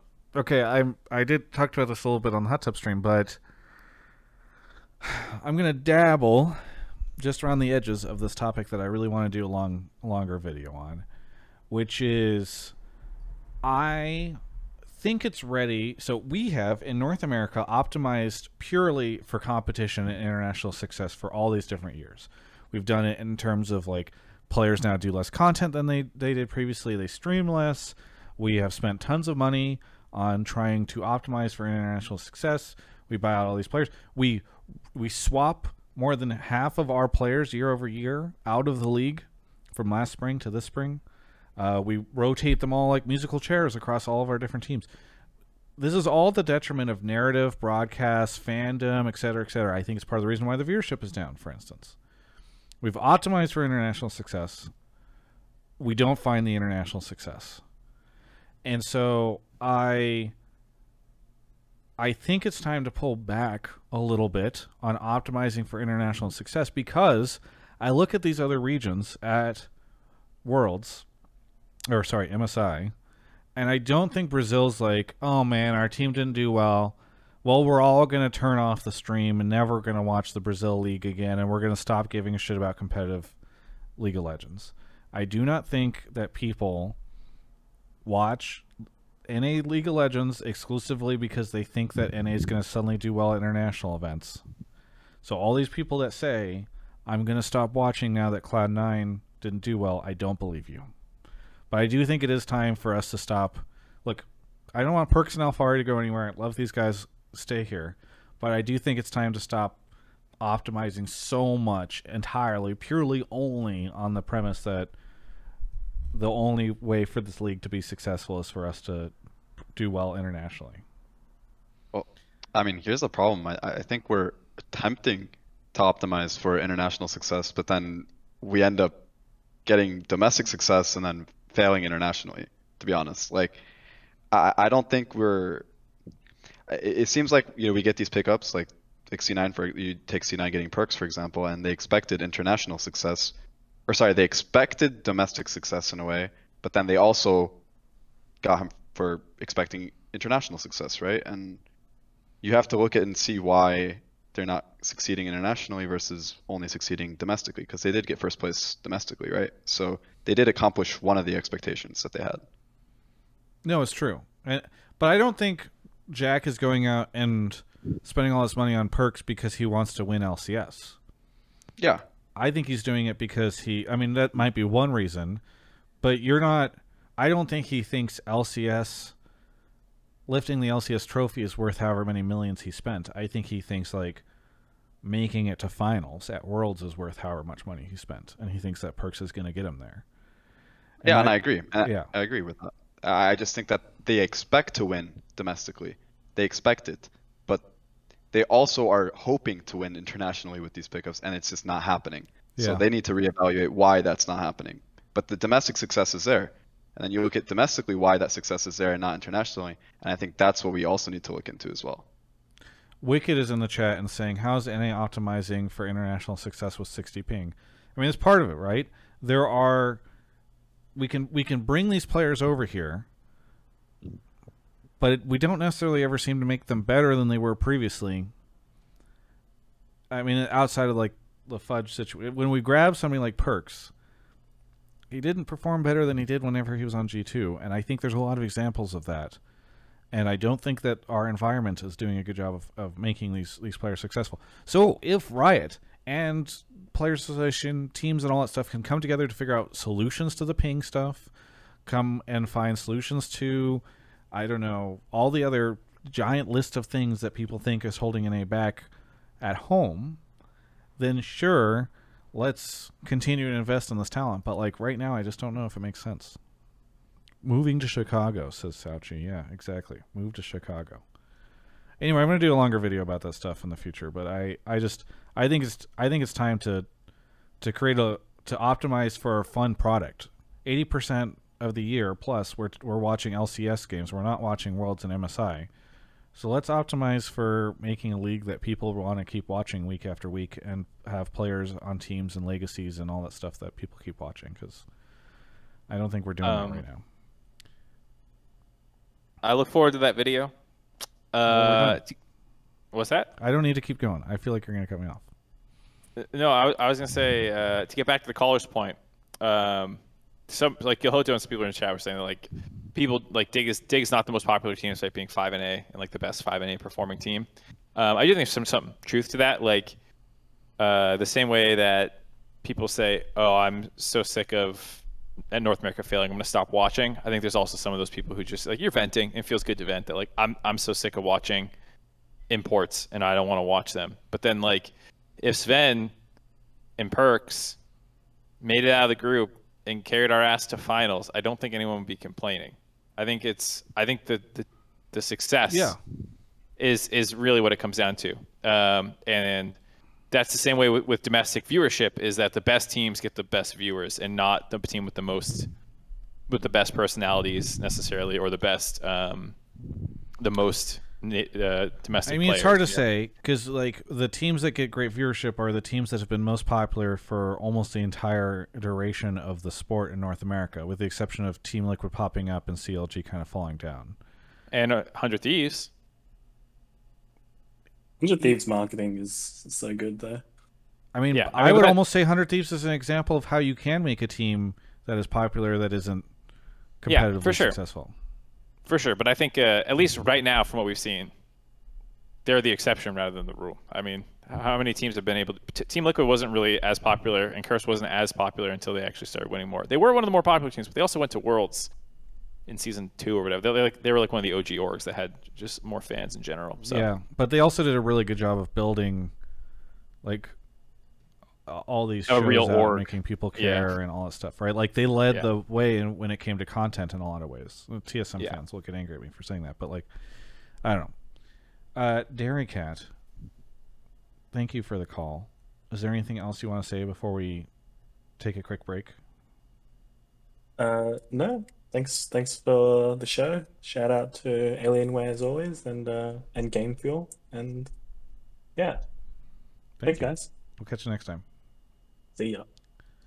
By the way, I just want to say what I just said. That's not like an anti-import thing. I'm just talking about, we move the slider on everything. We do less content than we used to do. We do less streaming. We do more importing. We do more roster trades, and we swap players around a ton, and we do crazy player turnover and all this stuff. And that's the type of stuff that I think is not necessarily great for the league. I also don't think it's great whenever teams are spending millions and millions and millions of dollars on imports. I think that financial situation is not great either. But I have no problem with cool players coming in from other regions. I think it's neat. I don't know if the import rules should be lifted. All right, we're going to talk about Game Fuel really quickly. Before we go on to our next caller, they're our second sponsor of the night. We're shouting out Game Fuel. Thank you, Game Fuel, for sponsoring the show. I am drinking this evening a Charged Cherry Burst, which astute viewers will know is my current favorite flavor. They did a really cool banner of me, which maybe I can try to show on the screen. There's a bunch of people that they sponsor, people that are far more well-known than I am, but I'm now in this art thing with all of them, and I probably don't deserve to be there based off my following compared to theirs, so it's very gracious of them. They also did a very, I don't know, Mark, can you see? Sorry, I'm gonna cover you up, Revenge. You're gonna disappear for a second. Can you see this image, Mark? Mm-hmm. Do you see me on it?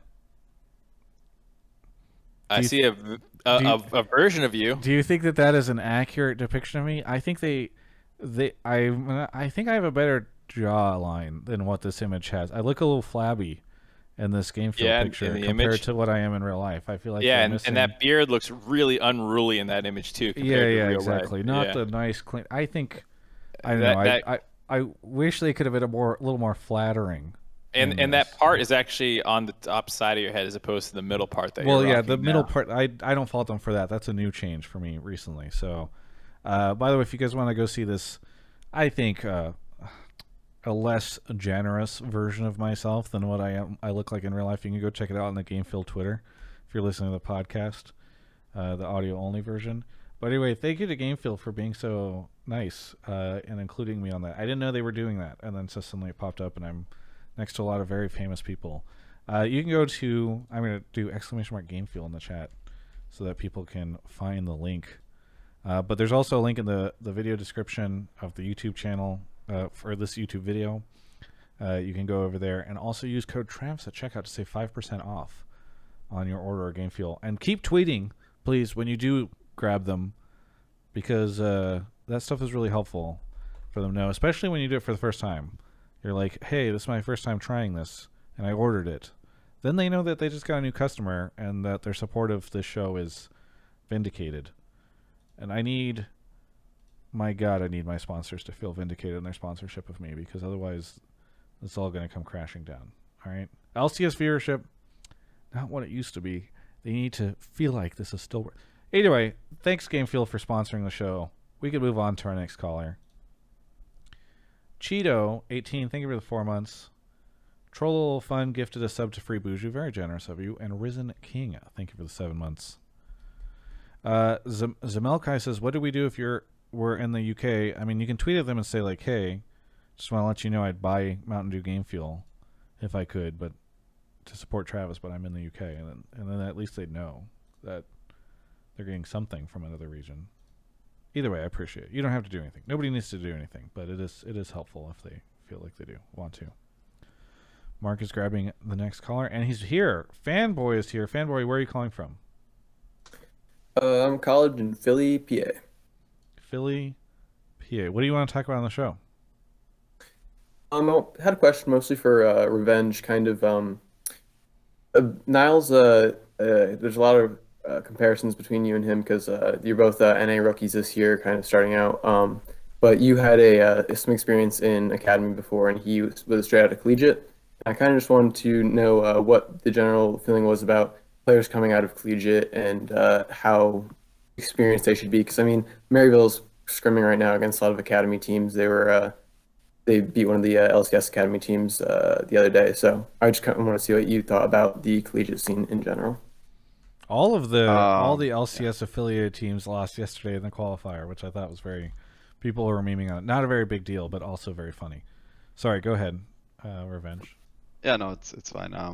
I think I don't really have that much experience with the collegiate scene. I don't know how good they are or how bad they are really. I just know that they're definitely at a level lower than the academy level, at least I would say last year, just because I think that there's just far less talented players in the collegiate scene in terms of like just solo queue ranking, if you want to look at that, and just players who translate into playing into academy and playing into LCS. There's just not that many players who like sprout from collegiate. I think Niles and Iconic are like the only two that really stood out over like many years now. So I would say that the collegiate scene definitely does seem less developed and less just has less potential in terms of players who can actually like rise to the top. In terms of and I think you said you were asking about Niles and how I felt he was prepared from the collegiate scene. I mean, I don't think academy experience or like my academy experience lets me or gives me like the authority or like the knowledge to like speak on that much. I think that Niles was given a chance by Golden Guardians and obviously still has it. He's now playing in their academy team, and he deserved it. He showed it through scouting grounds as well, which is what Riot hosted as well for players from solo queue. So he definitely proved himself through that, as well as collegiate. So that's, probably the best way to look at his rise into LCS and now academy. Yeah, and if I could, oh, sorry, I was just going to ask a follow-up. Just like, do you think the infrastructure is worth investing there, like for the collegiate scene? Because it's clearly not there right now, and we don't have that many good players. But should we be looking to get more players? Because I mean, we're kind of an outlier from like traditional sports. Like most people get a season or two in college before going to like professional leagues. Obviously, we don't need to do that here, but it is sort of the status quo if we're going that way.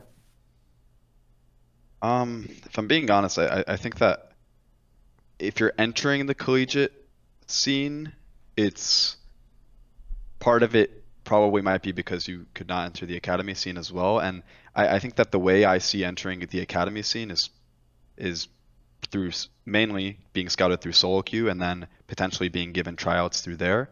And if you're not good enough to get a tryout and spot in an academy team or through scouting grounds, right, then maybe you want to just enter collegiate because you don't want to commit a career path into LCS and academy, right? Because collegiate also offers you a college degree, right, on the side. So there's like two ways to look at it, right? Like some people just go to college and then play in their league team, and I think that's the case for a lot of collegiate players more so than joining or getting into college and then having it be like a path. Yeah, right. Like NBA players, for example, they go to colleges to play college basketball to get into the NBA. It's not really like that in the league scene. You don't join college, at least right now, to play on a league team in college to then be scouted to play in academy or LCS, right? It's just that happens through solo queue actually. So I think that maybe in the far future, if we have a bigger pool of players who are trying to play in academy, who want to like get this, I guess, recognition in collegiate by playing against academy and amateur teams, I think that would be pretty cool. But I think that we're not really there yet in terms of infrastructure to do that. And I don't know how much it's about infrastructure or just about player base right now for that. Revenge. Go ahead, Mark. Another way I would think about asking this question would be like, you had a split of academy before joining the LCS and starting. How much do you think that leveled you up, assuming that there is, I would agree, this gap between LCS and collegiate right now, given that he kind of got tossed right into the LCS level, like for you at least, did the first academy split give you a lot of, did it really level you up, or do you think like it actually, you would have been okay going in your first split kind of more fresh out of solo queue after you made the decision to go pro? It definitely leveled me up in the sense that it gave me a better mentality to compete. I don't think that it leveled me up in regards to like my understanding of the game and my knowledge of the game. That actually came from my coaching once I joined my LCS team. And I think that coaching in academy has gotten better now, but I think that at least from my experience, it wasn't what helped me develop really. I think failing in academy helped me develop my mental, it helped me develop as a player and a teammate, and it helped give me a better sense of knowing how to compete. I think that collegiate can actually provide those things though. I think that the coaching aspect and being in the scene and understanding, like getting advice from like other LCS players that I was around and, other academy players as well even, I think that actually gave me an edge as well. And that's why I think that a split in academy was pretty vital for me. You praised your LCS coach, but he's in chat right now typing LOL in capital letters when you said that. So he seems to almost think it's a joke that you're making about him actually being a good help for you and you learning a lot. Is there anything that you would say? I don't know. I mean, he's probably laughing at the fact that I said that. He's probably just laughing because he's remembering how I was from the start of Spring Split to now. I think there's a pretty big difference, to be honest. Like, what happened? What's the difference? I'll tell you guys a story actually. Sure. Tell us a story. I'll tell you guys a story of my first coaching experience with Kyoto, because obviously I've never even met this guy yet, and we started scrims, and mucho texto. That's like actually, we'll get to that. I think it was like our first day of scrims that we were playing, and I was just not having a good day. At least like my first 3 games, I was really just, I was not having it. It was just a bad day, and I've never really been coached before. I guess this is when I really realized it. I've never been truly like hardcore coached, right? We get into a call, and he takes me out on the side, and he just starts flaming me, and I was just like, holy shit. Okay, I have to start playing good now. He called me he was just calling me out like for my just shit performance this day, and then I just started playing better. And part of the motivation was just like, yeah, I mean, I don't want to get flamed. Like I have to play better, and like it was good. I really like, and then he even made up stats. Yeah, like he started going through the games like, you've died every single game before minute 5, like your CS numbers are this and this, and I was just like, I believed it because of how angry he was. He just lied to them. Yeah, I believed it because of how angry he was, and then honestly, I just started playing better, like just like that. That coaching method really helped me out, and I thought it was pretty funny, to be honest. But like a coaching style like that is pretty unique, I guess, but yeah, it's helpful. I get why they don't include that in the team documentaries, but I wish they did, because like that's the stuff that's really interesting. So like I think I see Peter from Evil Geniuses in the chat. I'm guessing he doesn't do that. It's hard for like, I feel like Peter would come in with like this very logical like, all right, so I think that you're struggling a bit, and we really need to figure this out, and here's what I've been thinking about, and this is one of the things. I remember I worked at this time with this team at this, and this was how we were able to work. And it's just like, it's very funny because I know that Gyoto is like the completely opposite type of person. Maybe Peter does scream at his players. I don't know. But I just wish that we could see all the different coaching strategies and the different types of coaches there are and how they're all handling stuff. But actually, I like what Peter said here. My style is different from Gyoto, but different styles for different players. Like the thing is, Gyoto wouldn't coach every player on our team like he would with me. He just knows that like I can handle it, and he knows my limits in a way, and he knows how I can receive the coaching and if it will help me or not. So he doesn't just like he doesn't just start blaming everyone if they play bad, right? It's kind of like our dynamic of like coach and player. But he said that you said this was your very first day and you didn't know him and he didn't know you. So was he limit testing you this day? He's like, if he starts crying, I won't do this again. He probably had the idea that I could handle it from just like my personality, so he like started limit testing. It was like 3rd day. Okay, it was like maybe it was like the 1st or 2nd day. It was one of our first scrim days, but I mean, either way, I think like that's what makes people good coaches, is when they can kind of read the situation and know how you're gonna take this. Like if you were really nervous and scared and he just roasted your ass, like maybe it mental booms you for like the next week or something. But I think he wants to join. He wants to join. I mean, he was in Discord. I don't know if you're okay with this. He's in one of the channels. We can pull him in so that he can tell his side of this. While he's joining, Travis, and you can look at that. Keep an eye out. It reminds me. I watch a lot of I love watching like pro sports documentaries about coaching staffs and stuff, and they're talking about Bill Belichick, and they said like he would often start like the year of like review stuff by taking some bad game by Tom Brady from the year before and just roasting the fuck out of him, because it sets the tone that like, listen, Tom Brady is like the greatest quarterback of all time, and I'm gonna shit on him. So like, and he's not gonna complain. Tom Brady would never like talk back to Bill when he's like popping off like this, and so it just set the tone that like, listen, your coach at some point this season is gonna rip you a new asshole, but you're just gonna take it because that like, that's the culture around there. And so like, I think different coaches have different styles, and like just knowing how you can get the most out of people is like Gyoto's half here. of what coaching actually is, more than the actual like X's and O's. Gyoto's here. Hello, Gyoto. Yeah, I mean, it's just like, welcome, Andrew. Shut up. What? I mean, Mo is literally like painting me as if like every time that Mo ints, I'll just yell at him. This is not the case. That situation was Mo and David were scrimming with so the other 3 players were the academy team, right? Because we had that whole situation that our LCS team wasn't here and stuff.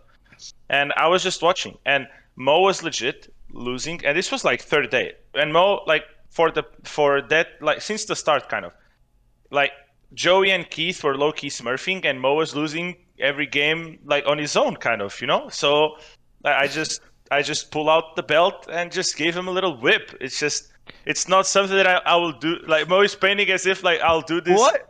I said you don't every do this. single I said time, you you know. don't. I did it Okay. like this time, Mo. Like Hey, okay, no, I said I was hey, hinting. I said I was hinting. I said I right? was Tomorrow hinting. Viper plays with us. Like it's fine. Like it's you can't just like, it's fine. Hey. Okay, you know what? I did give you the benefit of the doubt. I said it's like our coach-player relationship, but that doesn't mean he always flames. It's like No, I When mean, I need I it, just you know, think, when I need for it. example, in the case of Mo, just to explain, in the case of Mo, he's like someone that it happens here and there that he will just drop his levels of focus to details if he's not kept in check. So each like 2 weeks, if that drops a lot, I'll have to keep him in check. But that's it, you know. And he got way better. Like I don't remember the last time that I actually flamed you. No, Sometimes actually, I say it's like been quite a mucho long time. texto. The mucho what's texto mucho thing, texto? it's actually Please explain what mucho texto is. okay. So Oh Mo is my a streamer, right? And his communication, and I didn't understand if this was like his problem or just like NA problem, but he literally describes his game, right? So he says like so many useless shit.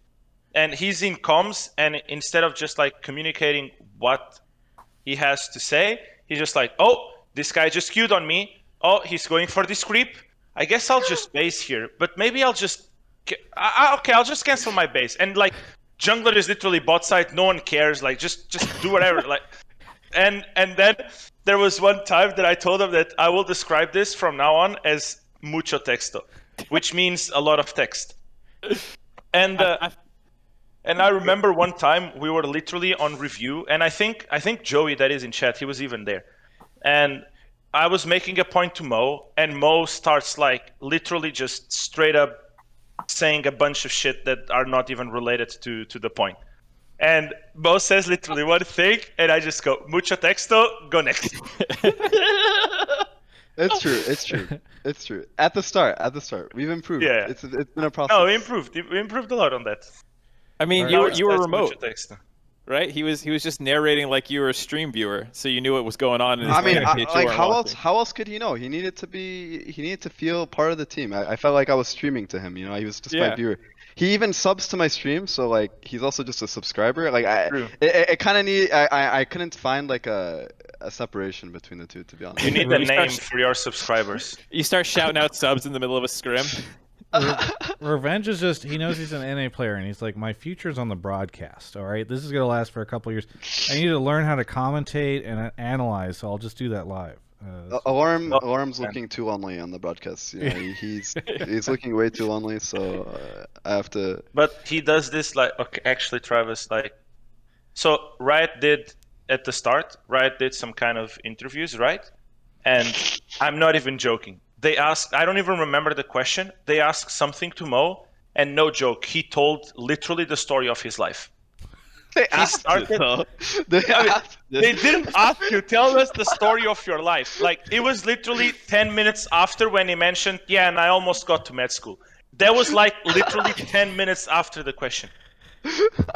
You know, it's like I was just sitting there. I think Andre was sitting behind me, and I just hear like at some point I'm like speaking, and I just hear, you know, like behind me, and I'm just like, what's going on back there? And I finished my interview, and he's just like, yeah, we're just never gonna go home, I guess. You know, Revenge just wants to tell his whole life story. But I'm pretty sure they asked. That's all I'm gonna say. You know, that's right. all I'm gonna say. Well, anyway, thank you, Gyoto, for coming on and clarifying. Hopefully we All right, gave see you you a guys. chance to defend yourself. Yeah, Yeah. thank you. See We'll ya, catch see you ya. next time. We should do more coach player combos. This was Yes. very enjoyable to hear two different perspectives on a Yes. on a VOD review. We do have still a caller here. Fanboy, I know you got Yo, way more than that you was bargained awesome. for with this. Hopefully this was helpful to you. Got to be with an LCS player and a coach in a Discord call. That was pretty cool. Yeah, very good. Well, hey, I was gonna, unfortunately I think we're way over time on this call, so we're gonna have to let you go. But is there anything you want to shout out before we go on to our next caller? AG Esports, if you're a coach, some university will pay a lot of money to make their league team good. So go do that. Yes. Thank you, fanboy. Have a good one. All right. Are you going to make Gil Hoto our victory caller of the night? I assume that they might have a sponsor conflict. I don't want to. Oh, okay. He would be normally, but I don't know if I can be handing out product to people with a different sponsor. But if he does want Game Fuel, I can definitely get him some. All right. He was complaining about it in Twitch chat earlier, actually. Oh, was he? Okay. Well, yeah. Should we go next caller? If you want Game Fuel, Kyoto. Yeah, that's good. Let's see.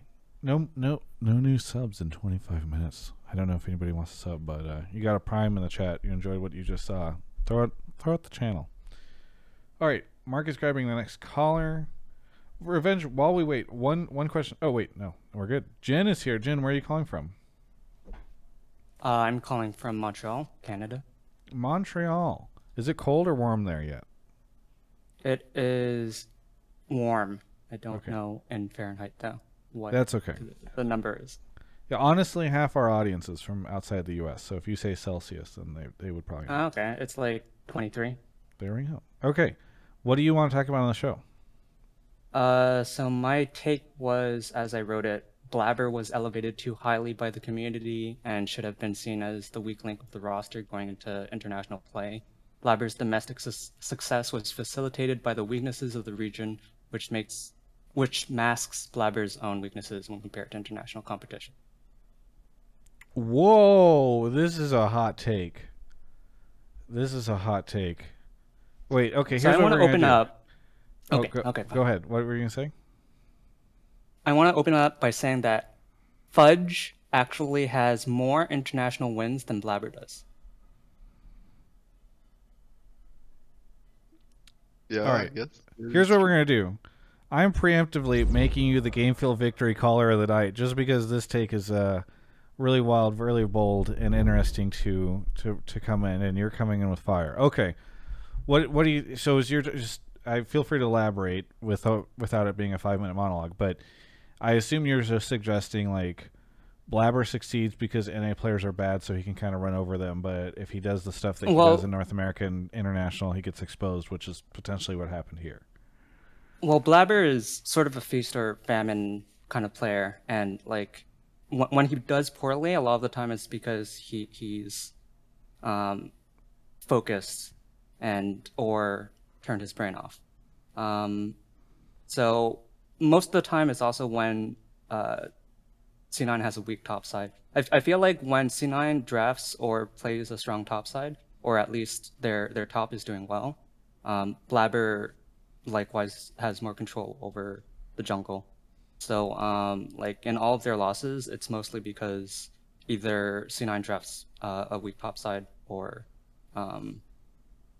or the enemy top side was able to sort of gang up on Blabber when he ends on a crab or something. So again, just to recap, Jin is suggesting that the MVP of the league is a liability for his team, and we should have known this going into MSI. I mean, his last international appearance was in 2019 Worlds, where C9... Yeah, it's been 2 years.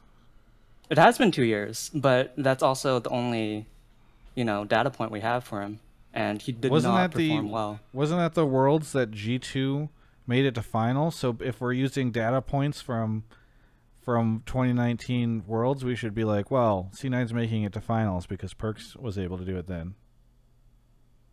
Sure, but all right. Perkz also had a bad tournament as well. I'm saying that Blabber is proven to not perform well internationally. Okay. All right. Well, I think this is probably one of the most shit takes I've heard. Okay. Oh God. I mean, like, dude, no flame. It's just like, I mean, first off, the results you're using, like the stats about the Worlds wins or like international wins, is like really troll. Especially when you're counting the Worlds wins that Fudge is playing with Blabber.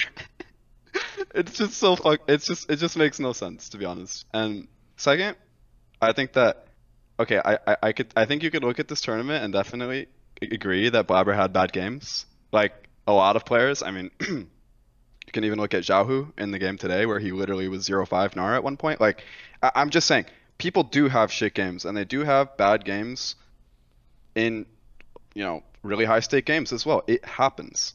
I think that to judge them as a player just because of a best of one game and just completely disregard his performances throughout all of NALCS and like the last couple of years is pretty stupid to me.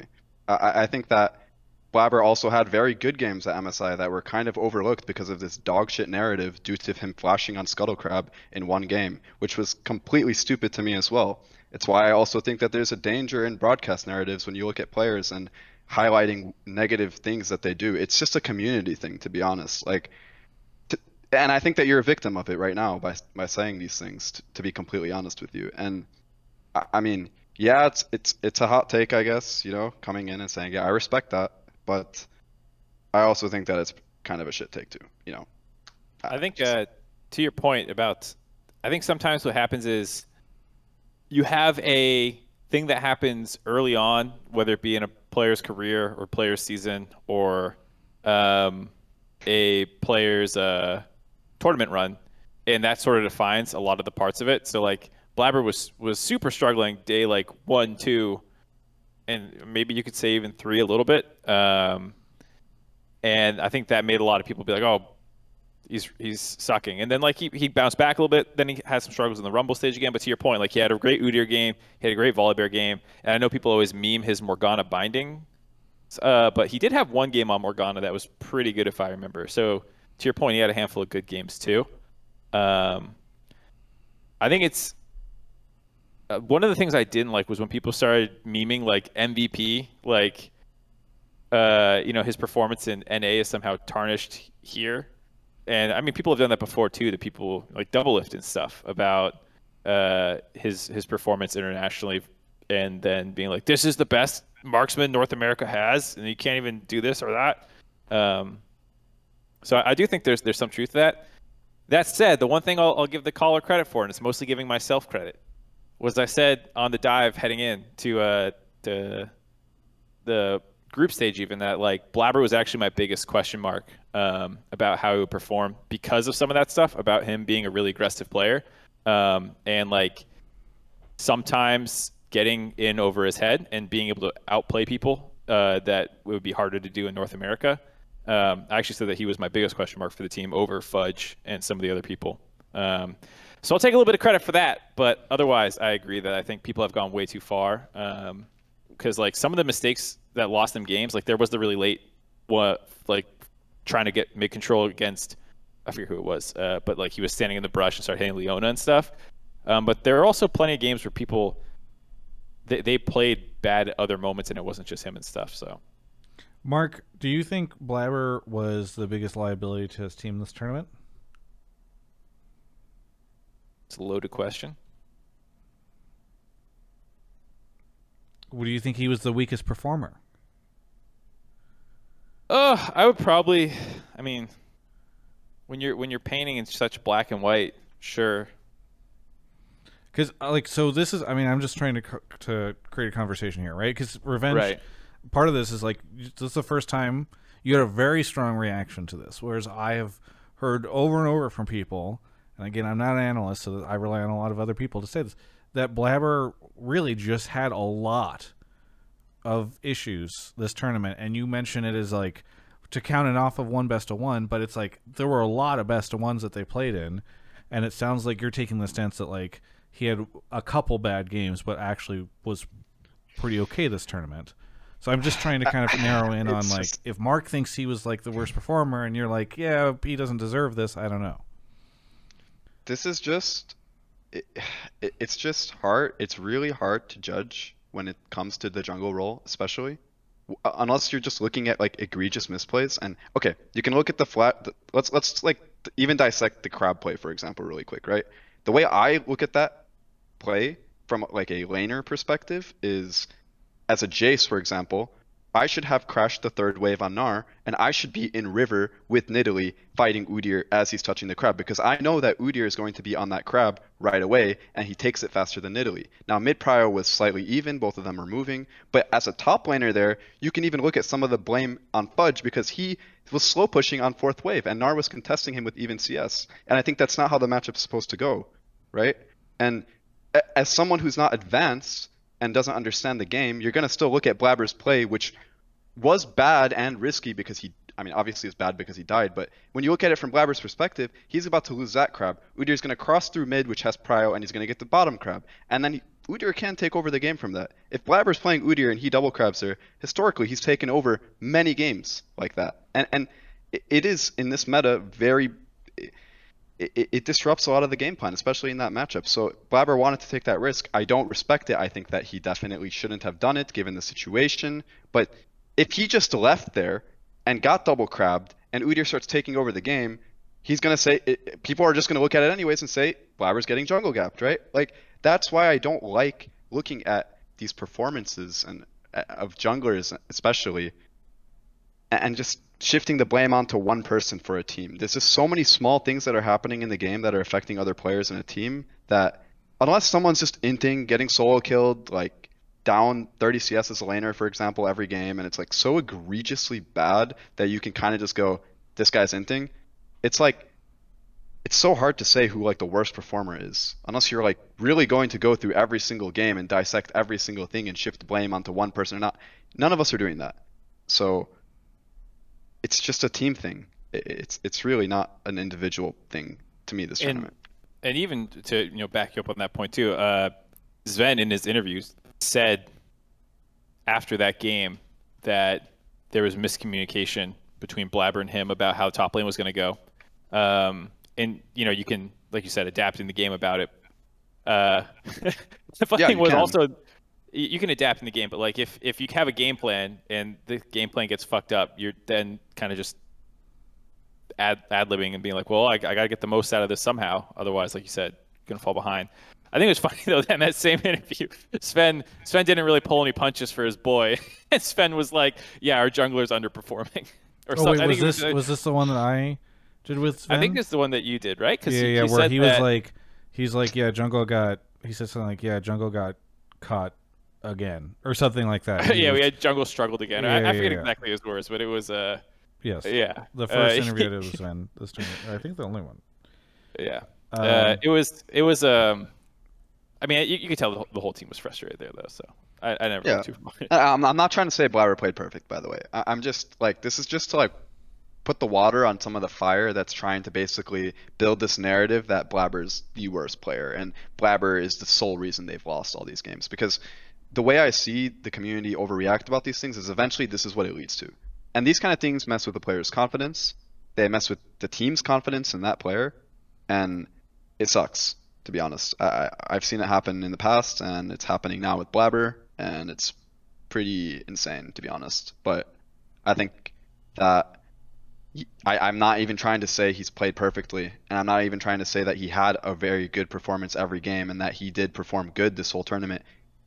Like you just said, his own teammate even said it. He did underperform. Blabber's level of performance is obviously higher than some of the games we were seeing here at MSI. That's just fact.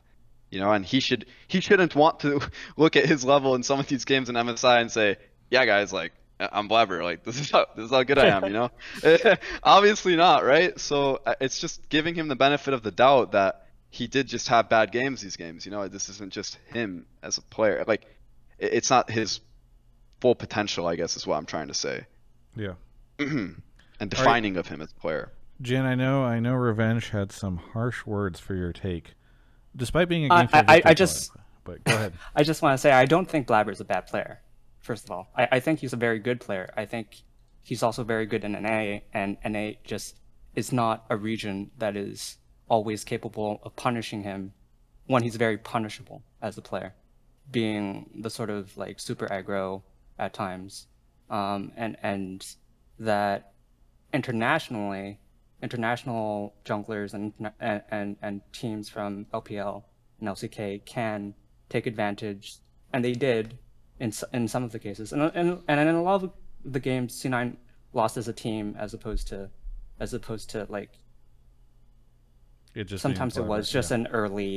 an early game mishap that just ended the game before it really even started. But most of the time they did lose as a team.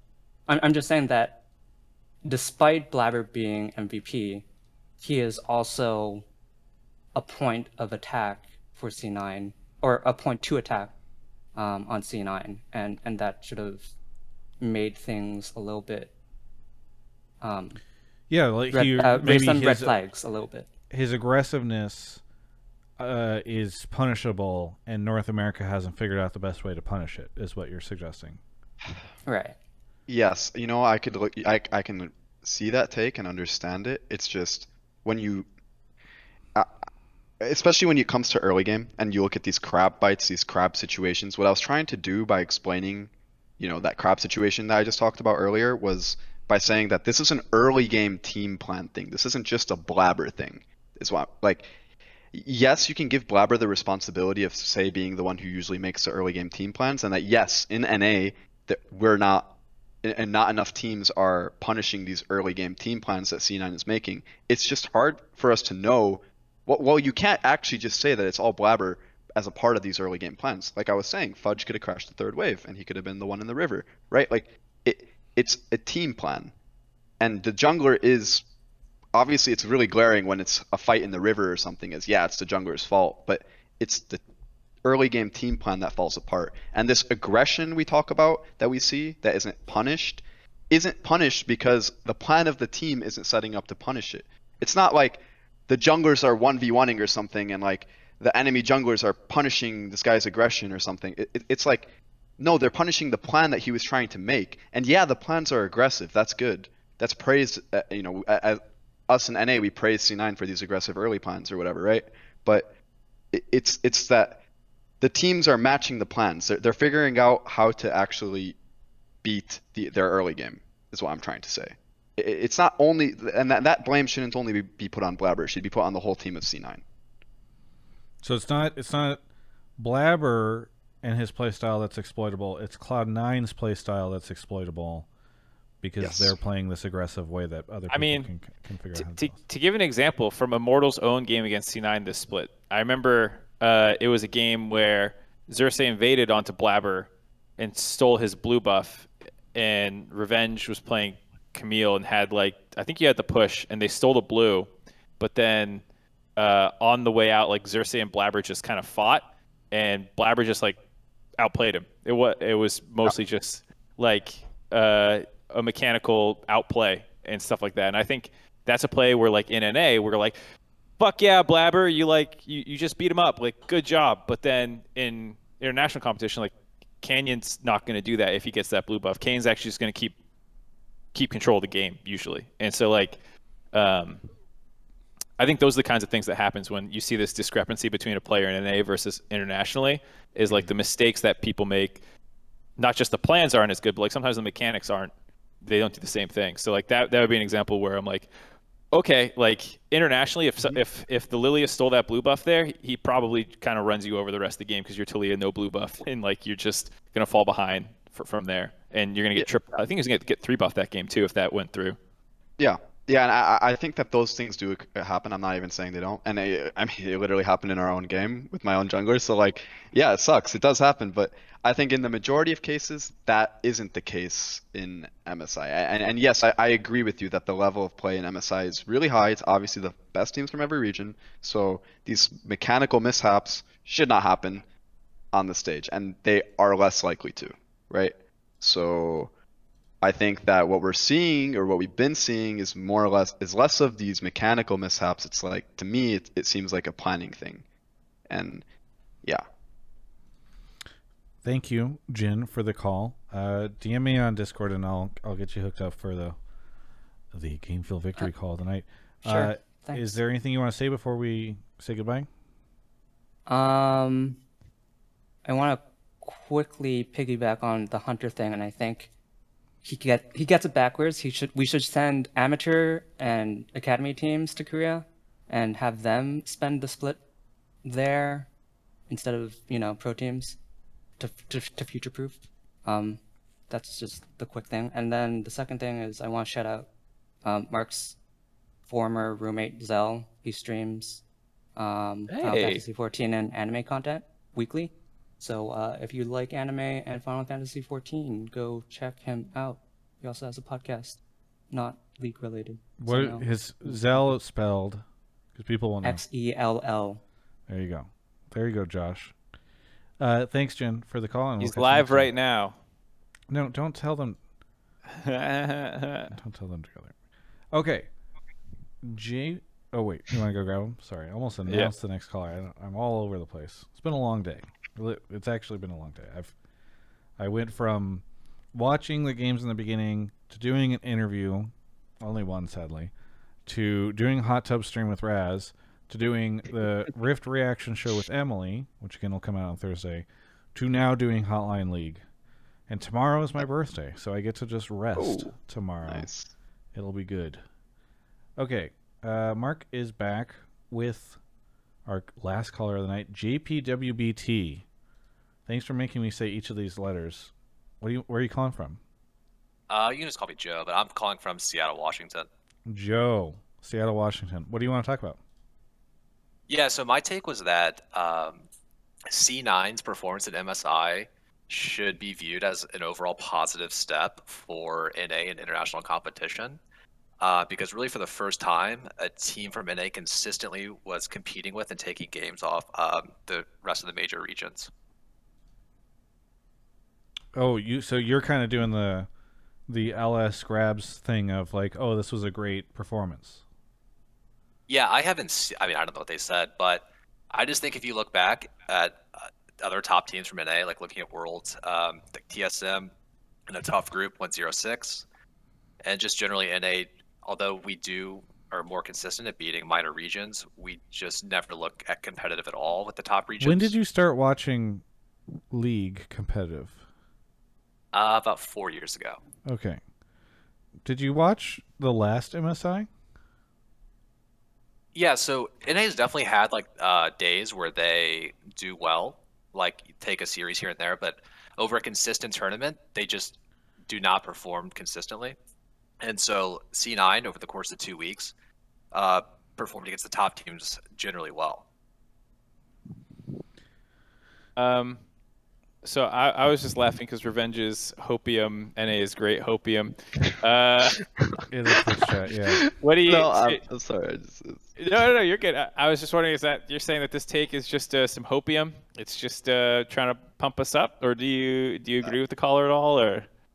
Well, I don't agree with the caller saying this is like the best NA's done. I mean, that's just wrong. But I also don't agree with us really saying this is like a complete positive. Like, I'm sorry, but not being top 4 at MSI should never be viewed as a positive. I don't really care. Like, as a player who's really driven and competitive, I just don't ever think, like, if you went and asked Perks right now, Fudge, anyone on C9, are they really gonna say this was a success? Like, they shouldn't. You know, if you're a player who's competitively driven, you're never gonna say this is a success. Like, we're never gonna actually grow and improve as a region if we look at this result and say, NA, you know, like, look at the bright side, guys. Like, Gold Star, we got top 5 or whatever, right? Like, I'm sorry, this isn't. We should just not do that. Well, we should be a little bit more harsh on ourselves.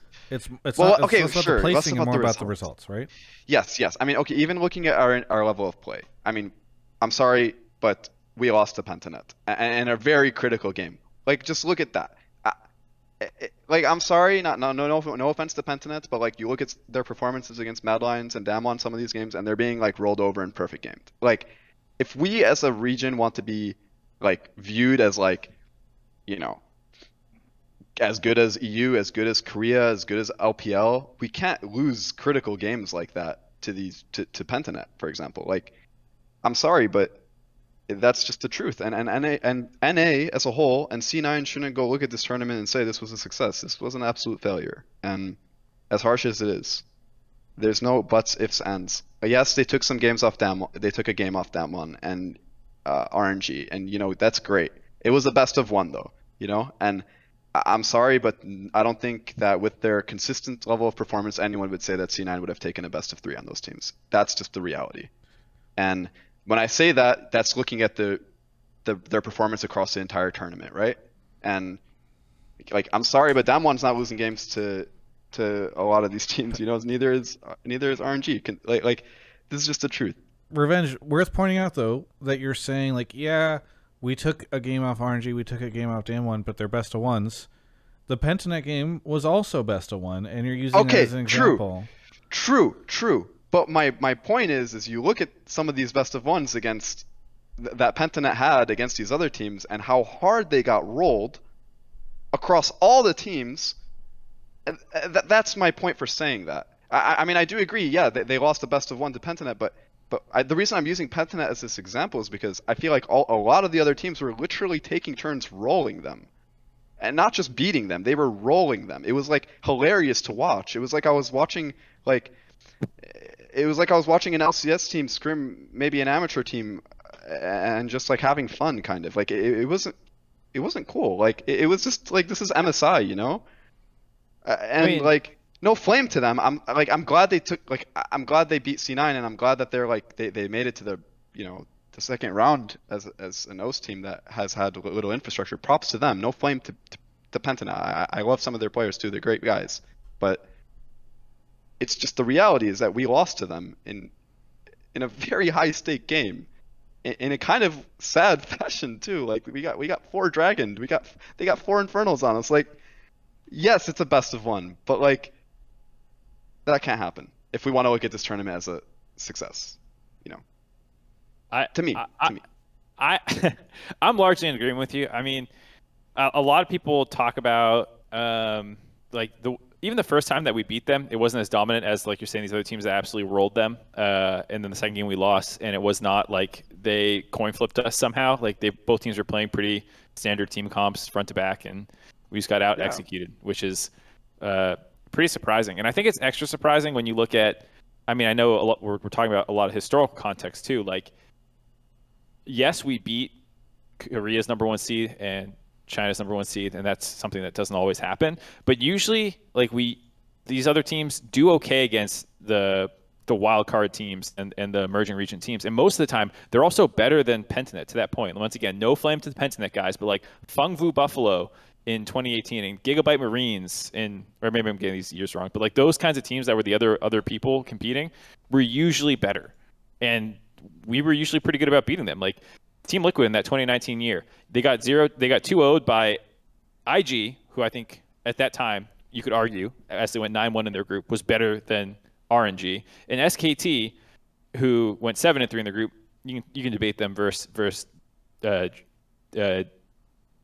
if you want, but then we went 1-1 versus a very good G2, 1-1 versus Flash Wolves, and then we 2-0'd Fengvu Buffalo in that year. Like, that was really, really tough competition. That was a fucking stacked tournament from the major regions, I would argue. Those were really good teams. And Team Liquid went 4-6. Yeah, they couldn't upset them in the best of ones, but like they got the wins they needed to. And I think that's, to your point, Revenge, that like you can't drop the games that you need to win, because then this happens and you get eliminated halfway through day 6. You're not even in the competition, like because you can't beat the teams you need to beat. And like I think a lot of teams in the past from North America did that when they needed to, even though they might not have qualified. Like they at least beat the teams that they should have beaten. And like CLG went 7-3 in their fucking groups and defined the meta that year in 2016. Like they played the range supports. Everyone had to adapt to range supports. They made finals. Like there's no world which this C9 performance or even like level of play relative to their peers would be considered one of the, in my opinion, one of the best performances, or even necessarily one to feel too proud of. I think, if you want to huff some copium, I can agree that like the fact that they could go toe to toe with those teams and beat them in a best of one, and when they're playing well, they can do it. But like, copium. Yeah, I'm down to serve some up for people. Like I think C9 can come back, they can learn, they can improve, they can go to Worlds, and we've seen that when they're playing well, they can beat anyone there. But yeah. Fudge? Any Immortals copiums in the chat? Any Immortals fans copiums in the chat for Worlds this year? Copiums? Oh boy, how tough is your path? Because we were talking, you weren't on the show yet, but we were talking about C9 could just fuck off for most of summer and come back for playoffs. I don't know how tough of a road it is for Immortals, but you guys have a bit of a uphill battle, yeah? Yeah. I mean, I don't even look at it like that. To me, honestly, I'm just going in like I'm going to play really well, and as a team, we're going to play really well, and we'll see how far our consistency will take us. Like, I wouldn't, I'll know like when we deserve Worlds and if we deserve Worlds. I'll know it during the split. I'll just know that we're better than every other team, and it'll show, right? So it doesn't concern me. It doesn't like. I'm honestly just focused about our level of play. Yeah. Not the result. Well, you of the made tournament. Wicked into a fan. He's in the chat, and he says Immortals will be the only NA team I support next split. No problem, because he was enjoying how much you were popping off on the blabber stuff. So there you go. Joe, I'm sorry. It's been a tough night for the callers, I feel like. The callers have been coming in, and Mark and Revenge in particular have been batting them down. But Joe, any thoughts before we say goodbye? Yeah, I just think that performing consistently and like actually competing against top teams will be more important to improving towards international success than just crushing minor regions and getting crushed by the major regions like we typically do. Well, we'll see how things go. Joe, any shout-outs? Shout out to you and Emily for having what I'm sure will be the most popular podcast on Spotify coming out soon. Nice. So, well, thank you. Thank you for the shout-out. Really appreciate it, and we'll catch you next time. All right, see you guys. All right, so that is the show. We're a little over time right now because Giotto had to come in and defend himself against the wild accusations being made against him by Revenge. So we think that extends the show a bit past, but we thank him for coming on. And Revenge, thank you for coming on. Anything that you want to shout out or plug, Revenge? Where can people find you? You stream? I don't know. Yeah, I stream on twitch.tv/revenge. Not as often as during my off seasons, but I'll be trying to do streams when I can, and just my Twitter. That's all. And just support Immortals. We'll do great to split. Well, as always, you did a great job with the Mucho Texto on the show. Mark, what about you? You got anything you want to plug? No. Thanks for doing the show, Travis. This is great. I've got two. Thanks, Travis. I've got two things to plug. One, Rift Reaction again, come out this Thursday. Normally on Wednesdays. Please check it out and give us feedback. I don't know. Emily and we've been working on it for a while, and definitely think there's a ton of things we can do better. And I'd love to hear from you all on how you'd like that show to go. But again, beautiful, sweet, 30 to 35 minutes. I'm not asking you to listen to another 2-hour show. The other thing I'm shouting out is 32, which is how old I'm going to be tomorrow. Ooh. I'm going to be ancient. Happy birthday. I didn't know your birthday was tomorrow. Mark just realizing my birthday is tomorrow on the show right now. When would I have learned that it was tomorrow prior to this? I don't know, in all of our years of friendship. When's my birthday? Oh. I'm not gonna let you try to turn this into some sort of little competition, Mark, okay? This is not Get me out. something Get me out. It's 9:30. All right. where I would ever not know that June 29th.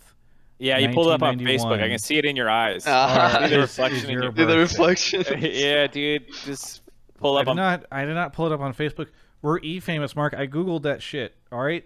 Google has like a special little thing that comes up. It shows it right in the feed. Your face got very bright when you started Googling that. Yeah. You don't have dark mode on Google? No, I need to turn it on. I didn't know can you do dark mode on Google? Yeah, I have dark mode Google. This is the best birthday gift you've ever given me. All right. No more blinding yourself. The only birthday gift you've ever given me. Revenge, thank you for coming on. Thanks everybody for calling. This has been Hotline League episode 173.